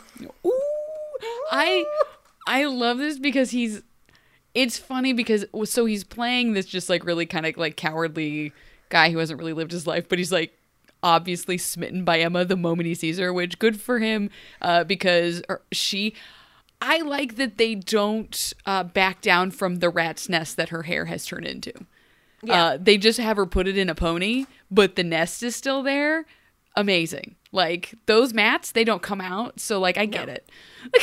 No, that she needs some like relaxer. She needs a good leave-in conditioner. Yeah, that's like you pay people very expensive, like a lot of money per hour to untangle that, or you just gotta shave it. Yeah. Or you magic it, but she didn't have any magic, so. She didn't have her magic. Rumpel took it. They arrive back in the village, and Snow, Charming, Lily, and the dwarves are there, and we get this whole back and forth where Snow does a fake out, and she's like, "I'm good now." Haha, psych, fireball. And then Hook tells Emma to run with Henry, and then he dies, and Emma doesn't leave for a long time. And I get it, like, emotionally, she wants to be there for Hook. She's watching her love die in front of her. Narratively, I get it, but also, he told you to run, girl. They're all gonna come chasing after you. You need a head start. This is why you do, like, we're doing a really cinematic episode, right? This is why you do the cinematic run and turn, and then that's when you do the slow-mo thing of just being like, you're looking, he's dying, and Henry's dragging her arm. Mom, we have to go. And the sad, spindly music is playing, and it's just like, cut, hypercut. And then she runs. That's the way you get that moment. You have to slow it down, because in real life, if you just stand there, oh no, he died. Like, Snow would have already thrown 15 snowballs. It would have been so much better if she had ice powers. Oh, that would have been really cool. And also, she has telekinesis. She can move stuff with her mind. She demonstrates that in the beginning. Why wouldn't she just, like, freeze Emma with that power? Who knows? But Emma gets away with Henry. Hooray! Yeah. And they head to Regina's hideout. Emma says, "Hey, Henry, he is telling the truth. I'm here to give you a happy ending. I just watched my true love die in front of me. And you getting your happy ending is the only way I can get mine back. So we're going to crash a wedding." I love the juxtaposition between episode 1 of the whole thing and this. Because we get episode 1, Regina absolutely power bitch walking to the front of a wedding she was not invited to stop everything, make a declaration, and leave. This Regina peeks her head in the door. Is the wedding happening? Hello? I loved this so much. I loved her hesitancy. But like, I can't just burst in on a wedding. Girl, you can and you will. It's a muscle memory. Go. I didn't even think about it like that. Yeah. Like, full circle, man. It's my favorite thing of the thing that sold me on that show was her walking into that wedding. Like, I love a good wedding crashed moment. And she did it with such panache. And so, like, that's immediately what I came to. I loved it. Well, this isn't Snow and Charming's giant palace wedding. This is a small country wedding with Robin and Zelina looking so fresh and so crisp. And Isaac's there just to make sure that everything goes off without a hitch, and he's doomed there forever. He's still in his suit. Like, this is how, another reason, like you're saying, Abby, he is so bad at this. He didn't even get himself a disguise. When Emma and Hook found themselves back in the Enchanted Forest, the first thing they did is they got themselves some disguises. Yep. No survival skills. None. That suit has got to be rank. And they arrive at the wedding. Emma has a sweet moment with Regina. Episode full of this moment is a bunch of sweet moments between the two of them. She's just like, "Oh, this is actually kind of nice, because like a long time ago, I promised you I would help you find your happy ending, and I'm actually here to see it, and I'm so excited for you, girl. Go get your guy. Go get your man." Ladies Who Tavern are cheersing in the background. Oh. We're gonna get that kiss. We're gonna get that smoochy. The Ladies Who Tavern. What is their bad ending? What is the bad ending for the Ladies Who Tavern? They just like they're deaf heroes. Oh yeah, they're definitely heroes. So they like don't know each other. They're probably scattered around the Enchanted Forest, and like probably having very similar experiences to Belle. They're in a marriage. They're like bound to a home, and a lot of goat's milk. They're all allergic to rum. It's almost like a woman's worst nightmare is to be bound to a man and stuck at home. Against her will. An ending she did not choose.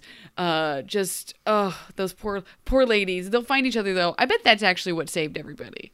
Like, the whole Regina thing was happening, but, like, the Ladies Who Tavern ran into each other, and they were like, you know what we're not allergic to? Champagne. orange juice. Let's go. Oh my God. The moment they cheersed was the moment that Henry wrote that line down. So we'll never know who the true savior was. I think we know. We've gotten to the bottom of it. We did it. You were here. To the bottom of the bottomless mimosas. The bottomless mimosa sea sounds like the ending they wanted. Oh, and it's the ending we deserved. Damn it. Oh, I'm so mad now. Isaac! But just as Regina is peeking her little head through, she's sharing she's sharing eye candy with her eye candy Robin Hood. They're sharing the looks across the room. But, guess who's there? Rumple's here. He's stopping the happy ending. He's like, I'm going to do a murder because I'm a hero. It makes sense in my head. Just go with it and die. Because you can't change that much of someone's code. Like at a certain point, there's still a couple of those lines in there. And yeah, he also optioned up on the bad scale. Like he's decided to now murder Henry. Wasn't the plan to just murder Regina? No, he was told to murder both. He was told to murder Henry specifically because Henry is the one who can stop everything. Henry is the heart of the truest believer. Okay. And the question I have for this, because he starts kind of reverting back to his old form. He calls Emma Dearie. He's like, Dark One. That's not a name I recognize. I don't acknowledge it, Dearie. He's clearly reverting back to his old ways. Something we see with Zelena later, and her skin turns green. Why didn't the crocodile skin start coming back? God, that would have been so cool. That was just on the list of line items that got cut. They're just like, we can't do it. Jiminy Cricket, scratch. We can only do this. We can only do like a sand dollar amount of green on Zelena. And we can't do crocodile skin. It would have been so cool. But like, I also think that they didn't, as we will talk about in season 5, I have some questions for the makeup department and the choices they make moving forward. So I also would have liked crocodile skin, or if it just like started like creeping up.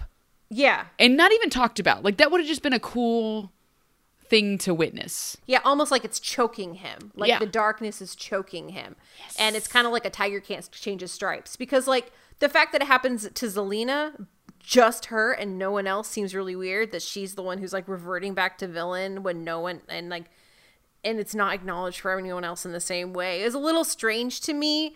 But I think we also just needed to get Zelena out of the way. So, like, the wedding happens because Regina chose to save Henry and sacrifice herself because that's her true love. Her true love is her son.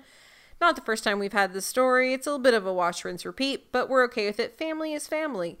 And the wedding bells ring, story is over, and the wedding party walks out jovially to a murder. I love this. I loved everything about this scene. Like, obviously Robin is going to run up. Because again, they don't make Robin evil or good.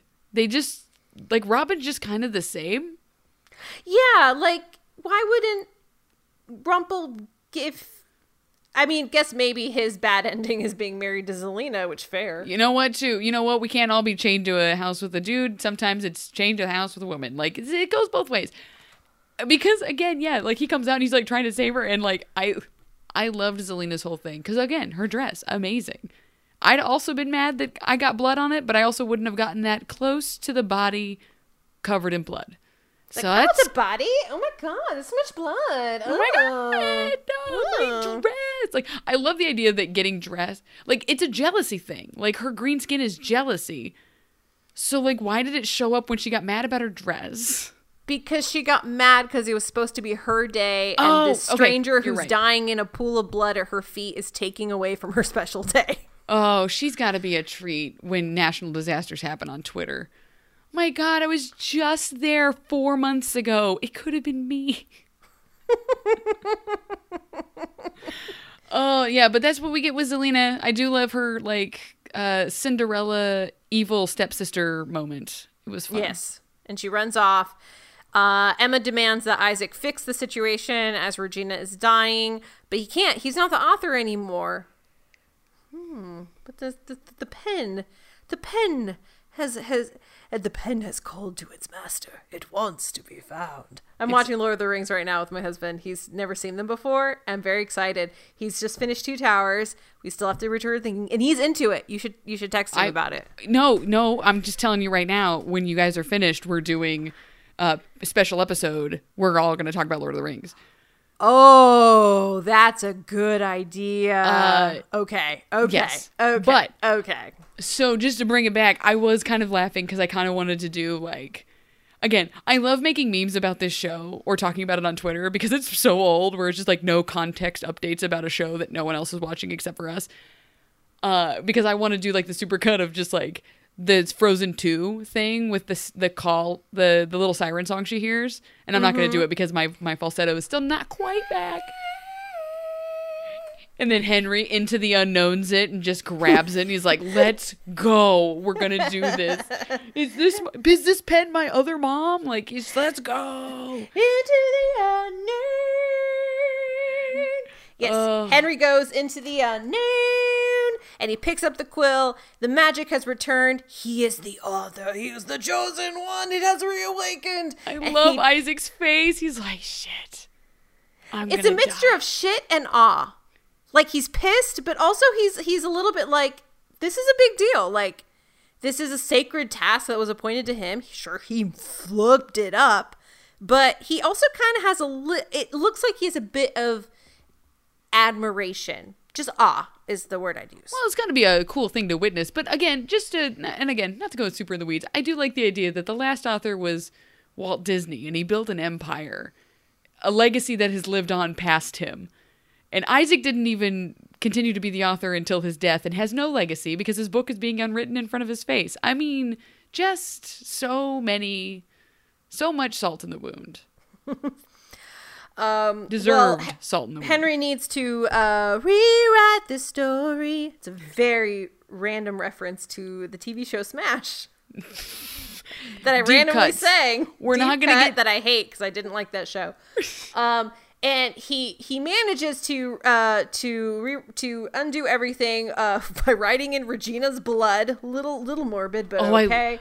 I the morbid side of me obsessed with that, but I did love that he like fully put it all the way into her wound. Just like it's just like you just stabbed her. Like you didn't need to get that much. Like it's just like ow. Oh, don't worry, Mom. I'm writing an ending. What? I mean, get away from me. I need an injection. And then he writes that Regina's sacrifice caused the whole book to be undone. Whoosh! Because the rule that Isaac set up earlier is that the pen cannot undo other stories. It can only undo stuff that it itself wrote, which doesn't make it's a little confusing to me because like I felt like it was the Holy Grail was like the one pen in all the world, one pen to rule them all. And I was wondering if like that was the one that Walt Disney had, like. Is it been carried through the generation? But that's a whole deep well. I can't get into it. Otherwise I go crazy. An inkwell, if you will. Yeah. And yes, so now they are back in the real world. Emma wakes up and her first thought is, where's my man? Where is my man? Because because she gives this really nice speech to Regina in the cave hovel thing that she's living in. And she's just like, I had to watch the man I love die without telling him that I love him. He won't know this. And I don't want that for you. Like that's a terrible thing and no one should have to go through it. I just went through it 5 minutes ago. 0 out of 10, do not recommend. So she's like, I have to find him and tell him I love him before I die or someone dies because at any moment all of us will die. So she gets up. The apprentice is also in the street. I don't know where he's been this whole time. I wish we would have, like, Isaac would have definitely written the apprentice into the story being tortured or going through something terrible, right? Well, I don't think Isaac knew he'd been woken up. As far as he knew, Rumpel had put him in the hat. I think that's the last he knew. Well, then again, apprentice. Isaac should have, or then the apprentice should have been wandering around town. Like, he's somewhere. He's got to be somewhere. Did he, like, get up? Because now he's laying there. So he had to have, like, come back, or Henry would have seen him laying in the street. Just like, hello? But he gets up, he's wearing his bitchin' red jacket. And Emma goes running in, And it's I love Charming and Snow are making out, like full making out, and they turn and they're like, oh no, we haven't seen Hook. Like, we didn't even think to check. We've just been right here, just absolutely face making out. Just let's go. Just face max. And so there's a little bait and switch of just like, oh no, he's not here. And then he's just like, he's up in the loft. He's like, sorry, love, I told you I found the book, and I definitely did. Like, just the smarmiest, his pirateness is all back. And he looks so cool. And he's just like, yeah, I'm so excited that I'm back to playing this. It was fun for a little bit, but I'm happy I get to raise my eyebrow like a scoundrel again. Do you think he remembers dying? 100%. Listen, one of these days we're just going to talk about, like, we're going to go through and stack all of the amnesias, all of the different lives that are packed into their heads, and the number of them that remember, like, dying or almost dying or the red room of death, and how much trauma is packed into a single human brain. Because they cannot be functioning well. Like, again, Hopper should have people around the door, like around the corner of his They would place. if they had the budget for him. We don't have the budget for a therapist. We're so sorry. Oh God. So he's there and it's great. And you know what we're gonna do? We're gonna go party at Granny's. And it's gonna be awesome. And we're gonna go flip through our books and everyone's having a good time, and we're all wearing white sweaters because we want to make sure that good has prevailed. And it's all gonna be awesome. And then Robin's like, hey, Regina, do you want to go walk together in the moonlight? Which they actually do. And I'm disappointed that it wasn't some sort of weird code word for sex. Unless they were just walking back from sex. I mean, also, sex on a beach. Like, That's fair. Walk in the moonlight could be, stuff in the moonlight. I guess. I'm not being more clever than that. I'm just wiggling my Stuff in shoulders. the moonlight. Hey, do you want to go do stuff in the moonlight? Oh, yes, I do. Already unbuttoning your top. Let's go. Then we have a little moment with Lily. She's sitting at the bar. She's sad.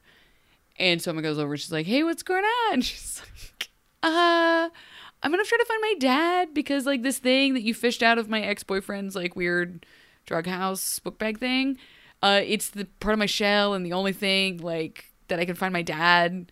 And no one knows who the dad is because apparently in dragon form, they don't know anything. And this storyline never concludes.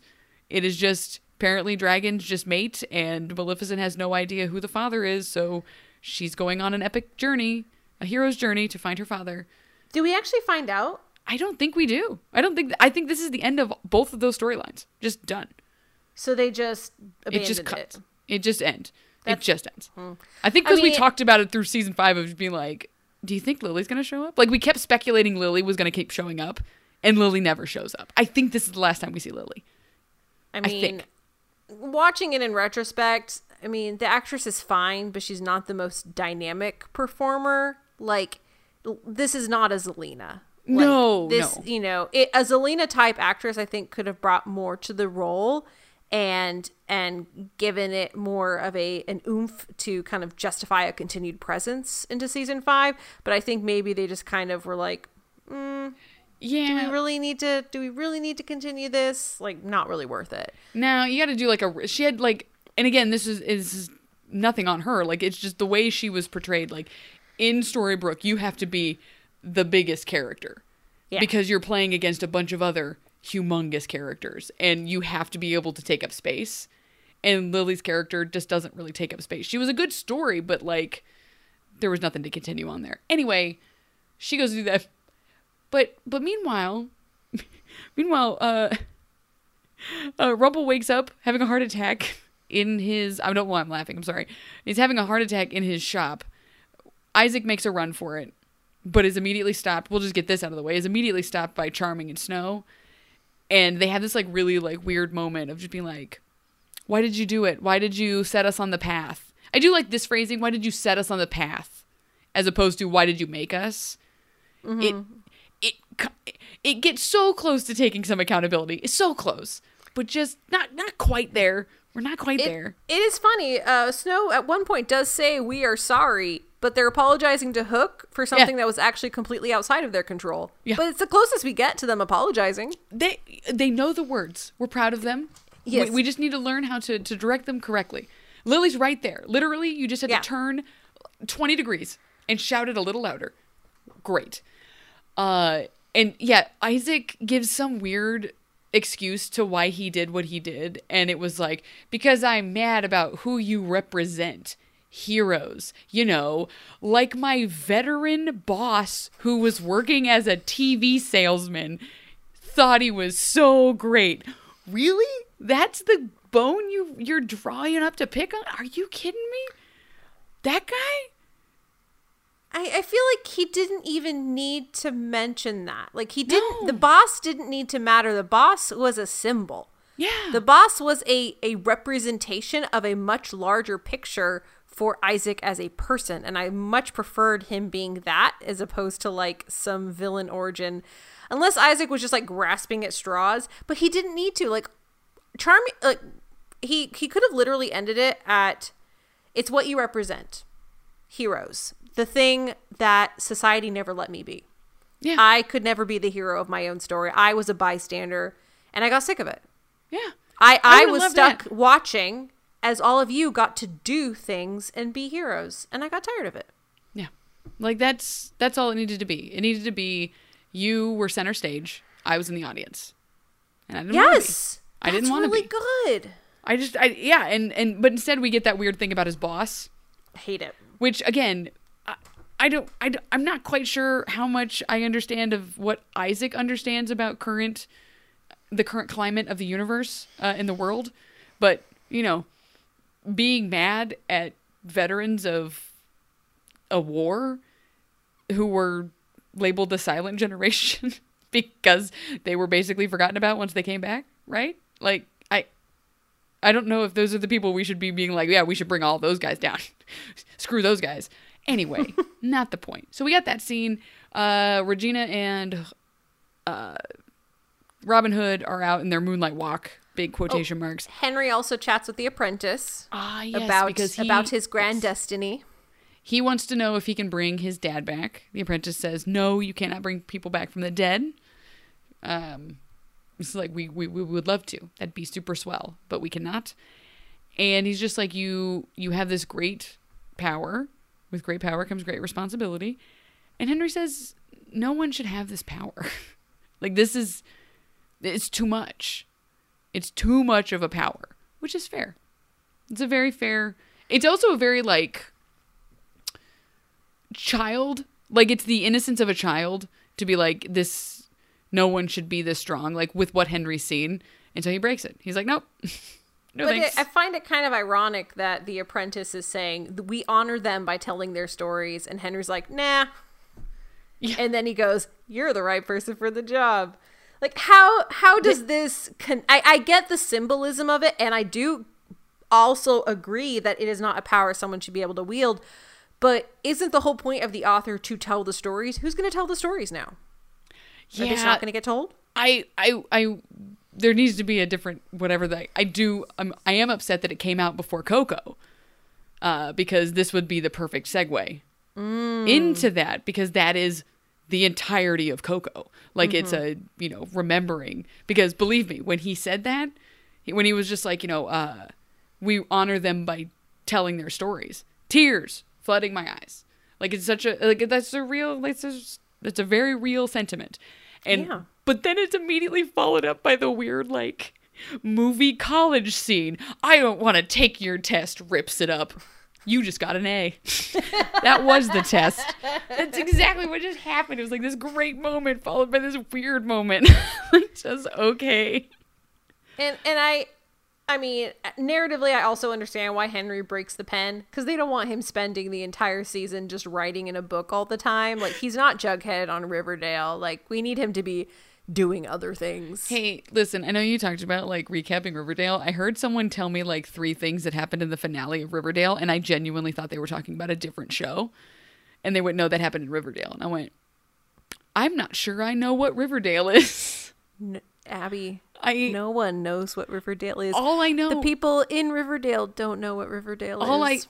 Beth, all I know about it is the weird way that apparently that it ended, or some things about how it ended that don't make any sense to what I've seen. And like, I saw like a little bit of the first season, and then I saw Sam Witwer jump out a window. So I don't know what this show is. Anyway, talking about we don't know what's going on, Belle bursts into the gift shop or the pawn shop and is just like, hey, I'm here to make sure you don't hurt anybody else. Oh, you're dying. I guess I should have led with you piece of shit. Damn, I didn't lead with the right things. Ruins the party at Granny's, is like, hey, Rumple's dying. He says that the Dark One is going to be bad. Apparently not great. We need to go save him. So they all go. They like just immediately, like the apprentice is like, oh, we'll just get the hat. And the hat will take the darkness. Like, this was such a quick bait. Like, just be like, here we go. It's like, why didn't we do this from the beginning? Well, they couldn't because they didn't have the apprentice. Fair. And also the apprentice says, like, he basically says it's like a coin toss. This is a 50-50 chance if it's going to work. If the hat may or may not be able to hold the darkness, because the hat comes from the sorcerer, and the sorcerer is the only one who can battle the darkness, is kind of what he tells on his deathbed, because he dies in this episode. So there's two things happening right now, right? He's taking the darkness from Rumple. But yes, the darkness is not the curse. The darkness is the bad stuff that Rumple did in his heart. But then the curse leaves him. So the curse doesn't escape, right? The darkness. No, he pulls. Rumple is no longer the Dark One. He pulls the darkness from Rumple's heart. It's not just the bad deeds. He pulls. He pulls everything. He pulls everything from his heart. He pulls everything. That's why it's a white heart. It's a blank slate. It's got nothing left. It looks like a fossil. It's like a weird fossil thing. Like, I'm wondering how they were able to put it back, but don't worry, he's frozen now. This may be very specific, but it looks like what happens when you suck all the candy coating off a nerd. Or a Skittle. You just get, well, no, Skittles don't go clear, but nerds do. At least I remember they do. Like, you suck off the count, and then there's like this little clear, it's just a sugar crystal. Mm-hmm. Like, anyway, doesn't matter. But so, like, the way I understood it was we sucked out the darkness, but that meant then the curse wouldn't live in him, so the curse left. So, like, two things happened at once. No, they pulled the dark curse into the hat. Because the idea was that the hat could maybe contain the darkness. Okay. Because I was understanding that the darkness and the curse were two different things. No, they are one and the same. We are entering a new phase of mythos for the darkness. Okay. We're going to get all into that. I'm going to take so many notes for this darkness because I don't remember understanding it the first time. Oh, I don't either. In fact, I may very well be wrong. Oh, so who cares? So the darkness gets confidence. Away. The curse gets away and leaves, and again, Emma, ever the caretaker, is making sure that everyone, she's like, you guys go chase that. We're going to stay here. What I do like is that like it tries to go into the apprentice, but then it's just like, oh, that's not going to work, and leaves. So they like push the apprentice up on a stool, and they're like, he's dying. He's like dying. He dies, right? I don't think he dies. I think he's still around for what I'm remembering of season 5, clear-hearted Rumple. Like, I think he's there for like the jousting lessons or whatever is happening in season 5. Because again, the moment I saw that clear heart, all of this stuff about season 5 opened up in my brain, and I went, "Oh yeah!" And I'm like 90% sure the apprentice is there for some of that, helping Belle, but I also think he's not at his full capacity. Like, I think she's like nursing 2 grown men back to health, if I'm remembering correctly. Just give Belle some alone time. Belle, there needs to be like an at-home nurse or something that they can like hire to help. Anyway, so the curse takes off. Emma asks the apprentice, how do we fix this? And he's like, I was so worried it was going to be one of those weird, he dies before he tells them. He's like, there's a person. You must find him. And he will stop it. And she's like, okay, where? How? What? And he's like, it's Merlin. You must find him. And it's like, Merlin. Dun, dun. But it doesn't dun dun as much as it should, the way he says it. Like, it's Merlin. And Emma's just like looking around like, this guy just say Merlin? Like the Merlin? All right. Emma, Snow and Charming do the world's worst job of tracking the curse. They cannot find it because it's left. And then they all end up in the center of town. And this is when the cinematicness of everything. I wish there would have been more. I wish there would have been more with the darkness enveloping them, and it wasn't as much as I thought it would have been. Yeah. Because Emma literally says it's surrounding us and closing in. It's just dark outside. Like, yeah, I was waiting. Emma can sense it. Her light. She's the light one. She's the light one. I'm the light one. No one says this. And the apprentice told them that the sorcerer originally battled the darkness by trapping it, basically like dooming a human and trapping the darkness inside a human and controlling it with a dagger, which sounds really horrible if you really think about it. But again, good of the many, good of the many, whatever. But needs again, of the many. Yeah. So the needs of the many, yes. So the darkness is enveloping them. They're trying to find it. The name has come off the dagger, and it's just now just like a cool, ornate dagger.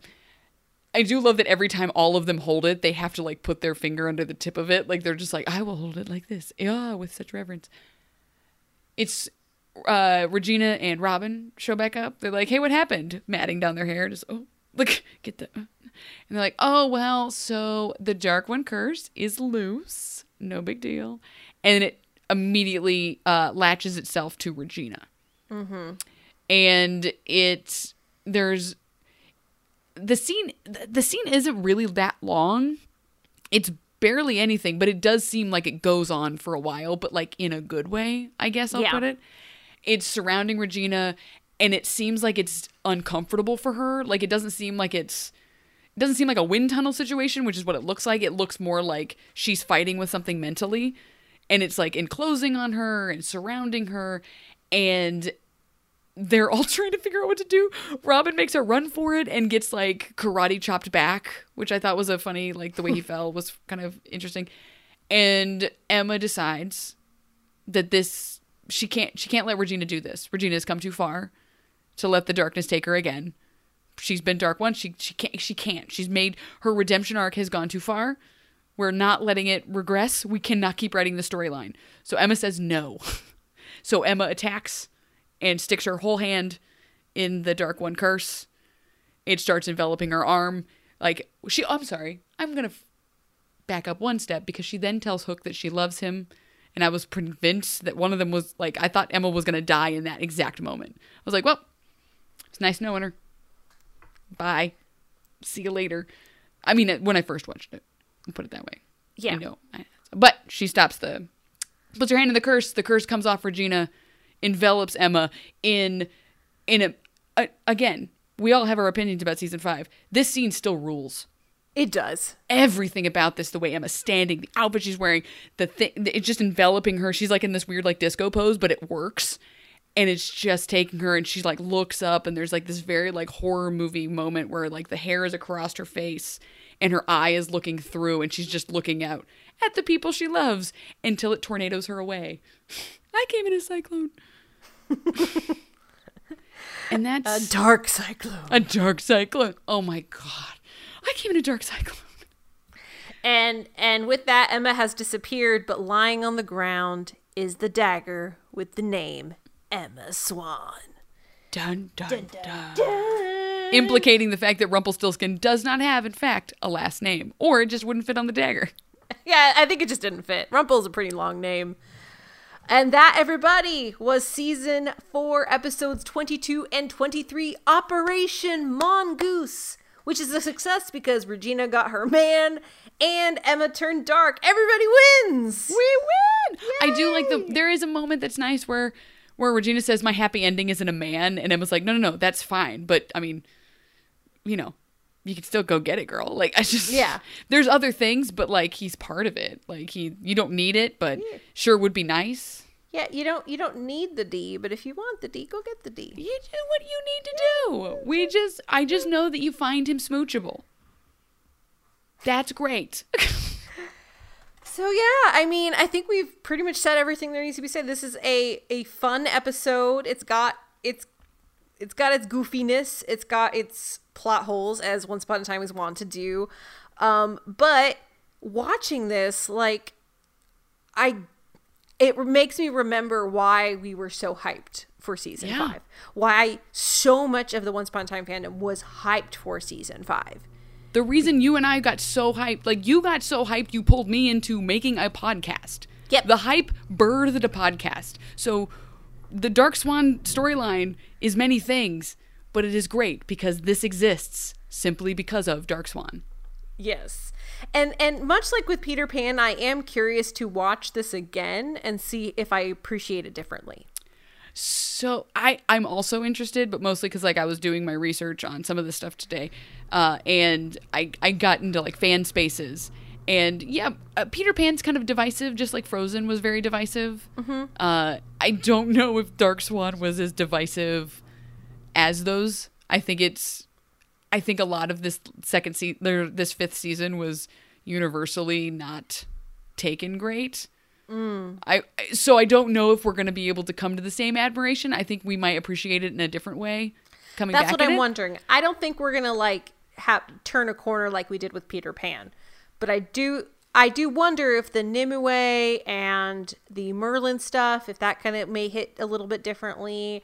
And I kind of want to see how I feel about Emma's performance now that I don't have such hyped expectations about what it will be. That's interesting. I mean, I think I'm still going to be mad about the hair. I'm never going to not be mad about the hair choice that they decided to go with. Oh, yeah, the powdered wig. The powdered wig in a very tight ballerina bun. Yeah. I remember even when the promo shot came out, everyone kind of went, oh. Yeah, it's a bit of a helmet.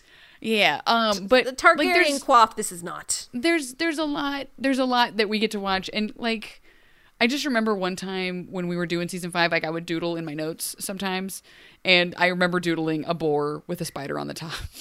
Just the boar and the spider dark ones just taking over the world. Because again, they specifically say the sorcerer battled darkness and bound it to a human soul. How did it get in a boar? How did it get in a spider? I have so many questions. Does the Dark Curse not quite understand how chromosomes work? Well, hopefully these questions will be asked as we enter season 5.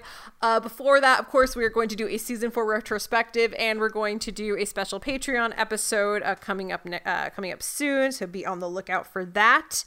Thank you guys for joining us for these first 4 seasons of Once Upon a Time, Once Upon a Timing.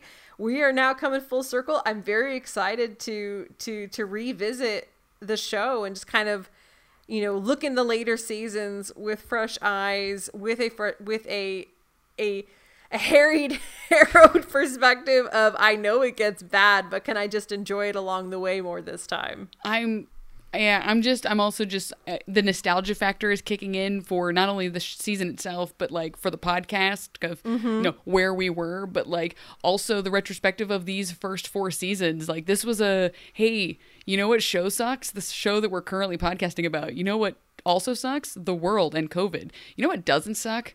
That old podcast we did. We should go back and do the seasons or the episodes we didn't do. Do you think anyone will listen? And the answer was a resounding yes. And it's been like 2 years. I think it's been 2 years since we brought. Oh my God. Yes. Yes. Yes.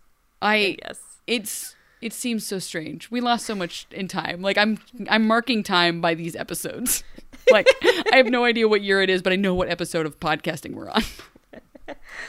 Right. Well, everybody, if you have not at this point subscribed to us, please do so on Apple Podcasts, Spreaker, or wherever you get your podcasts.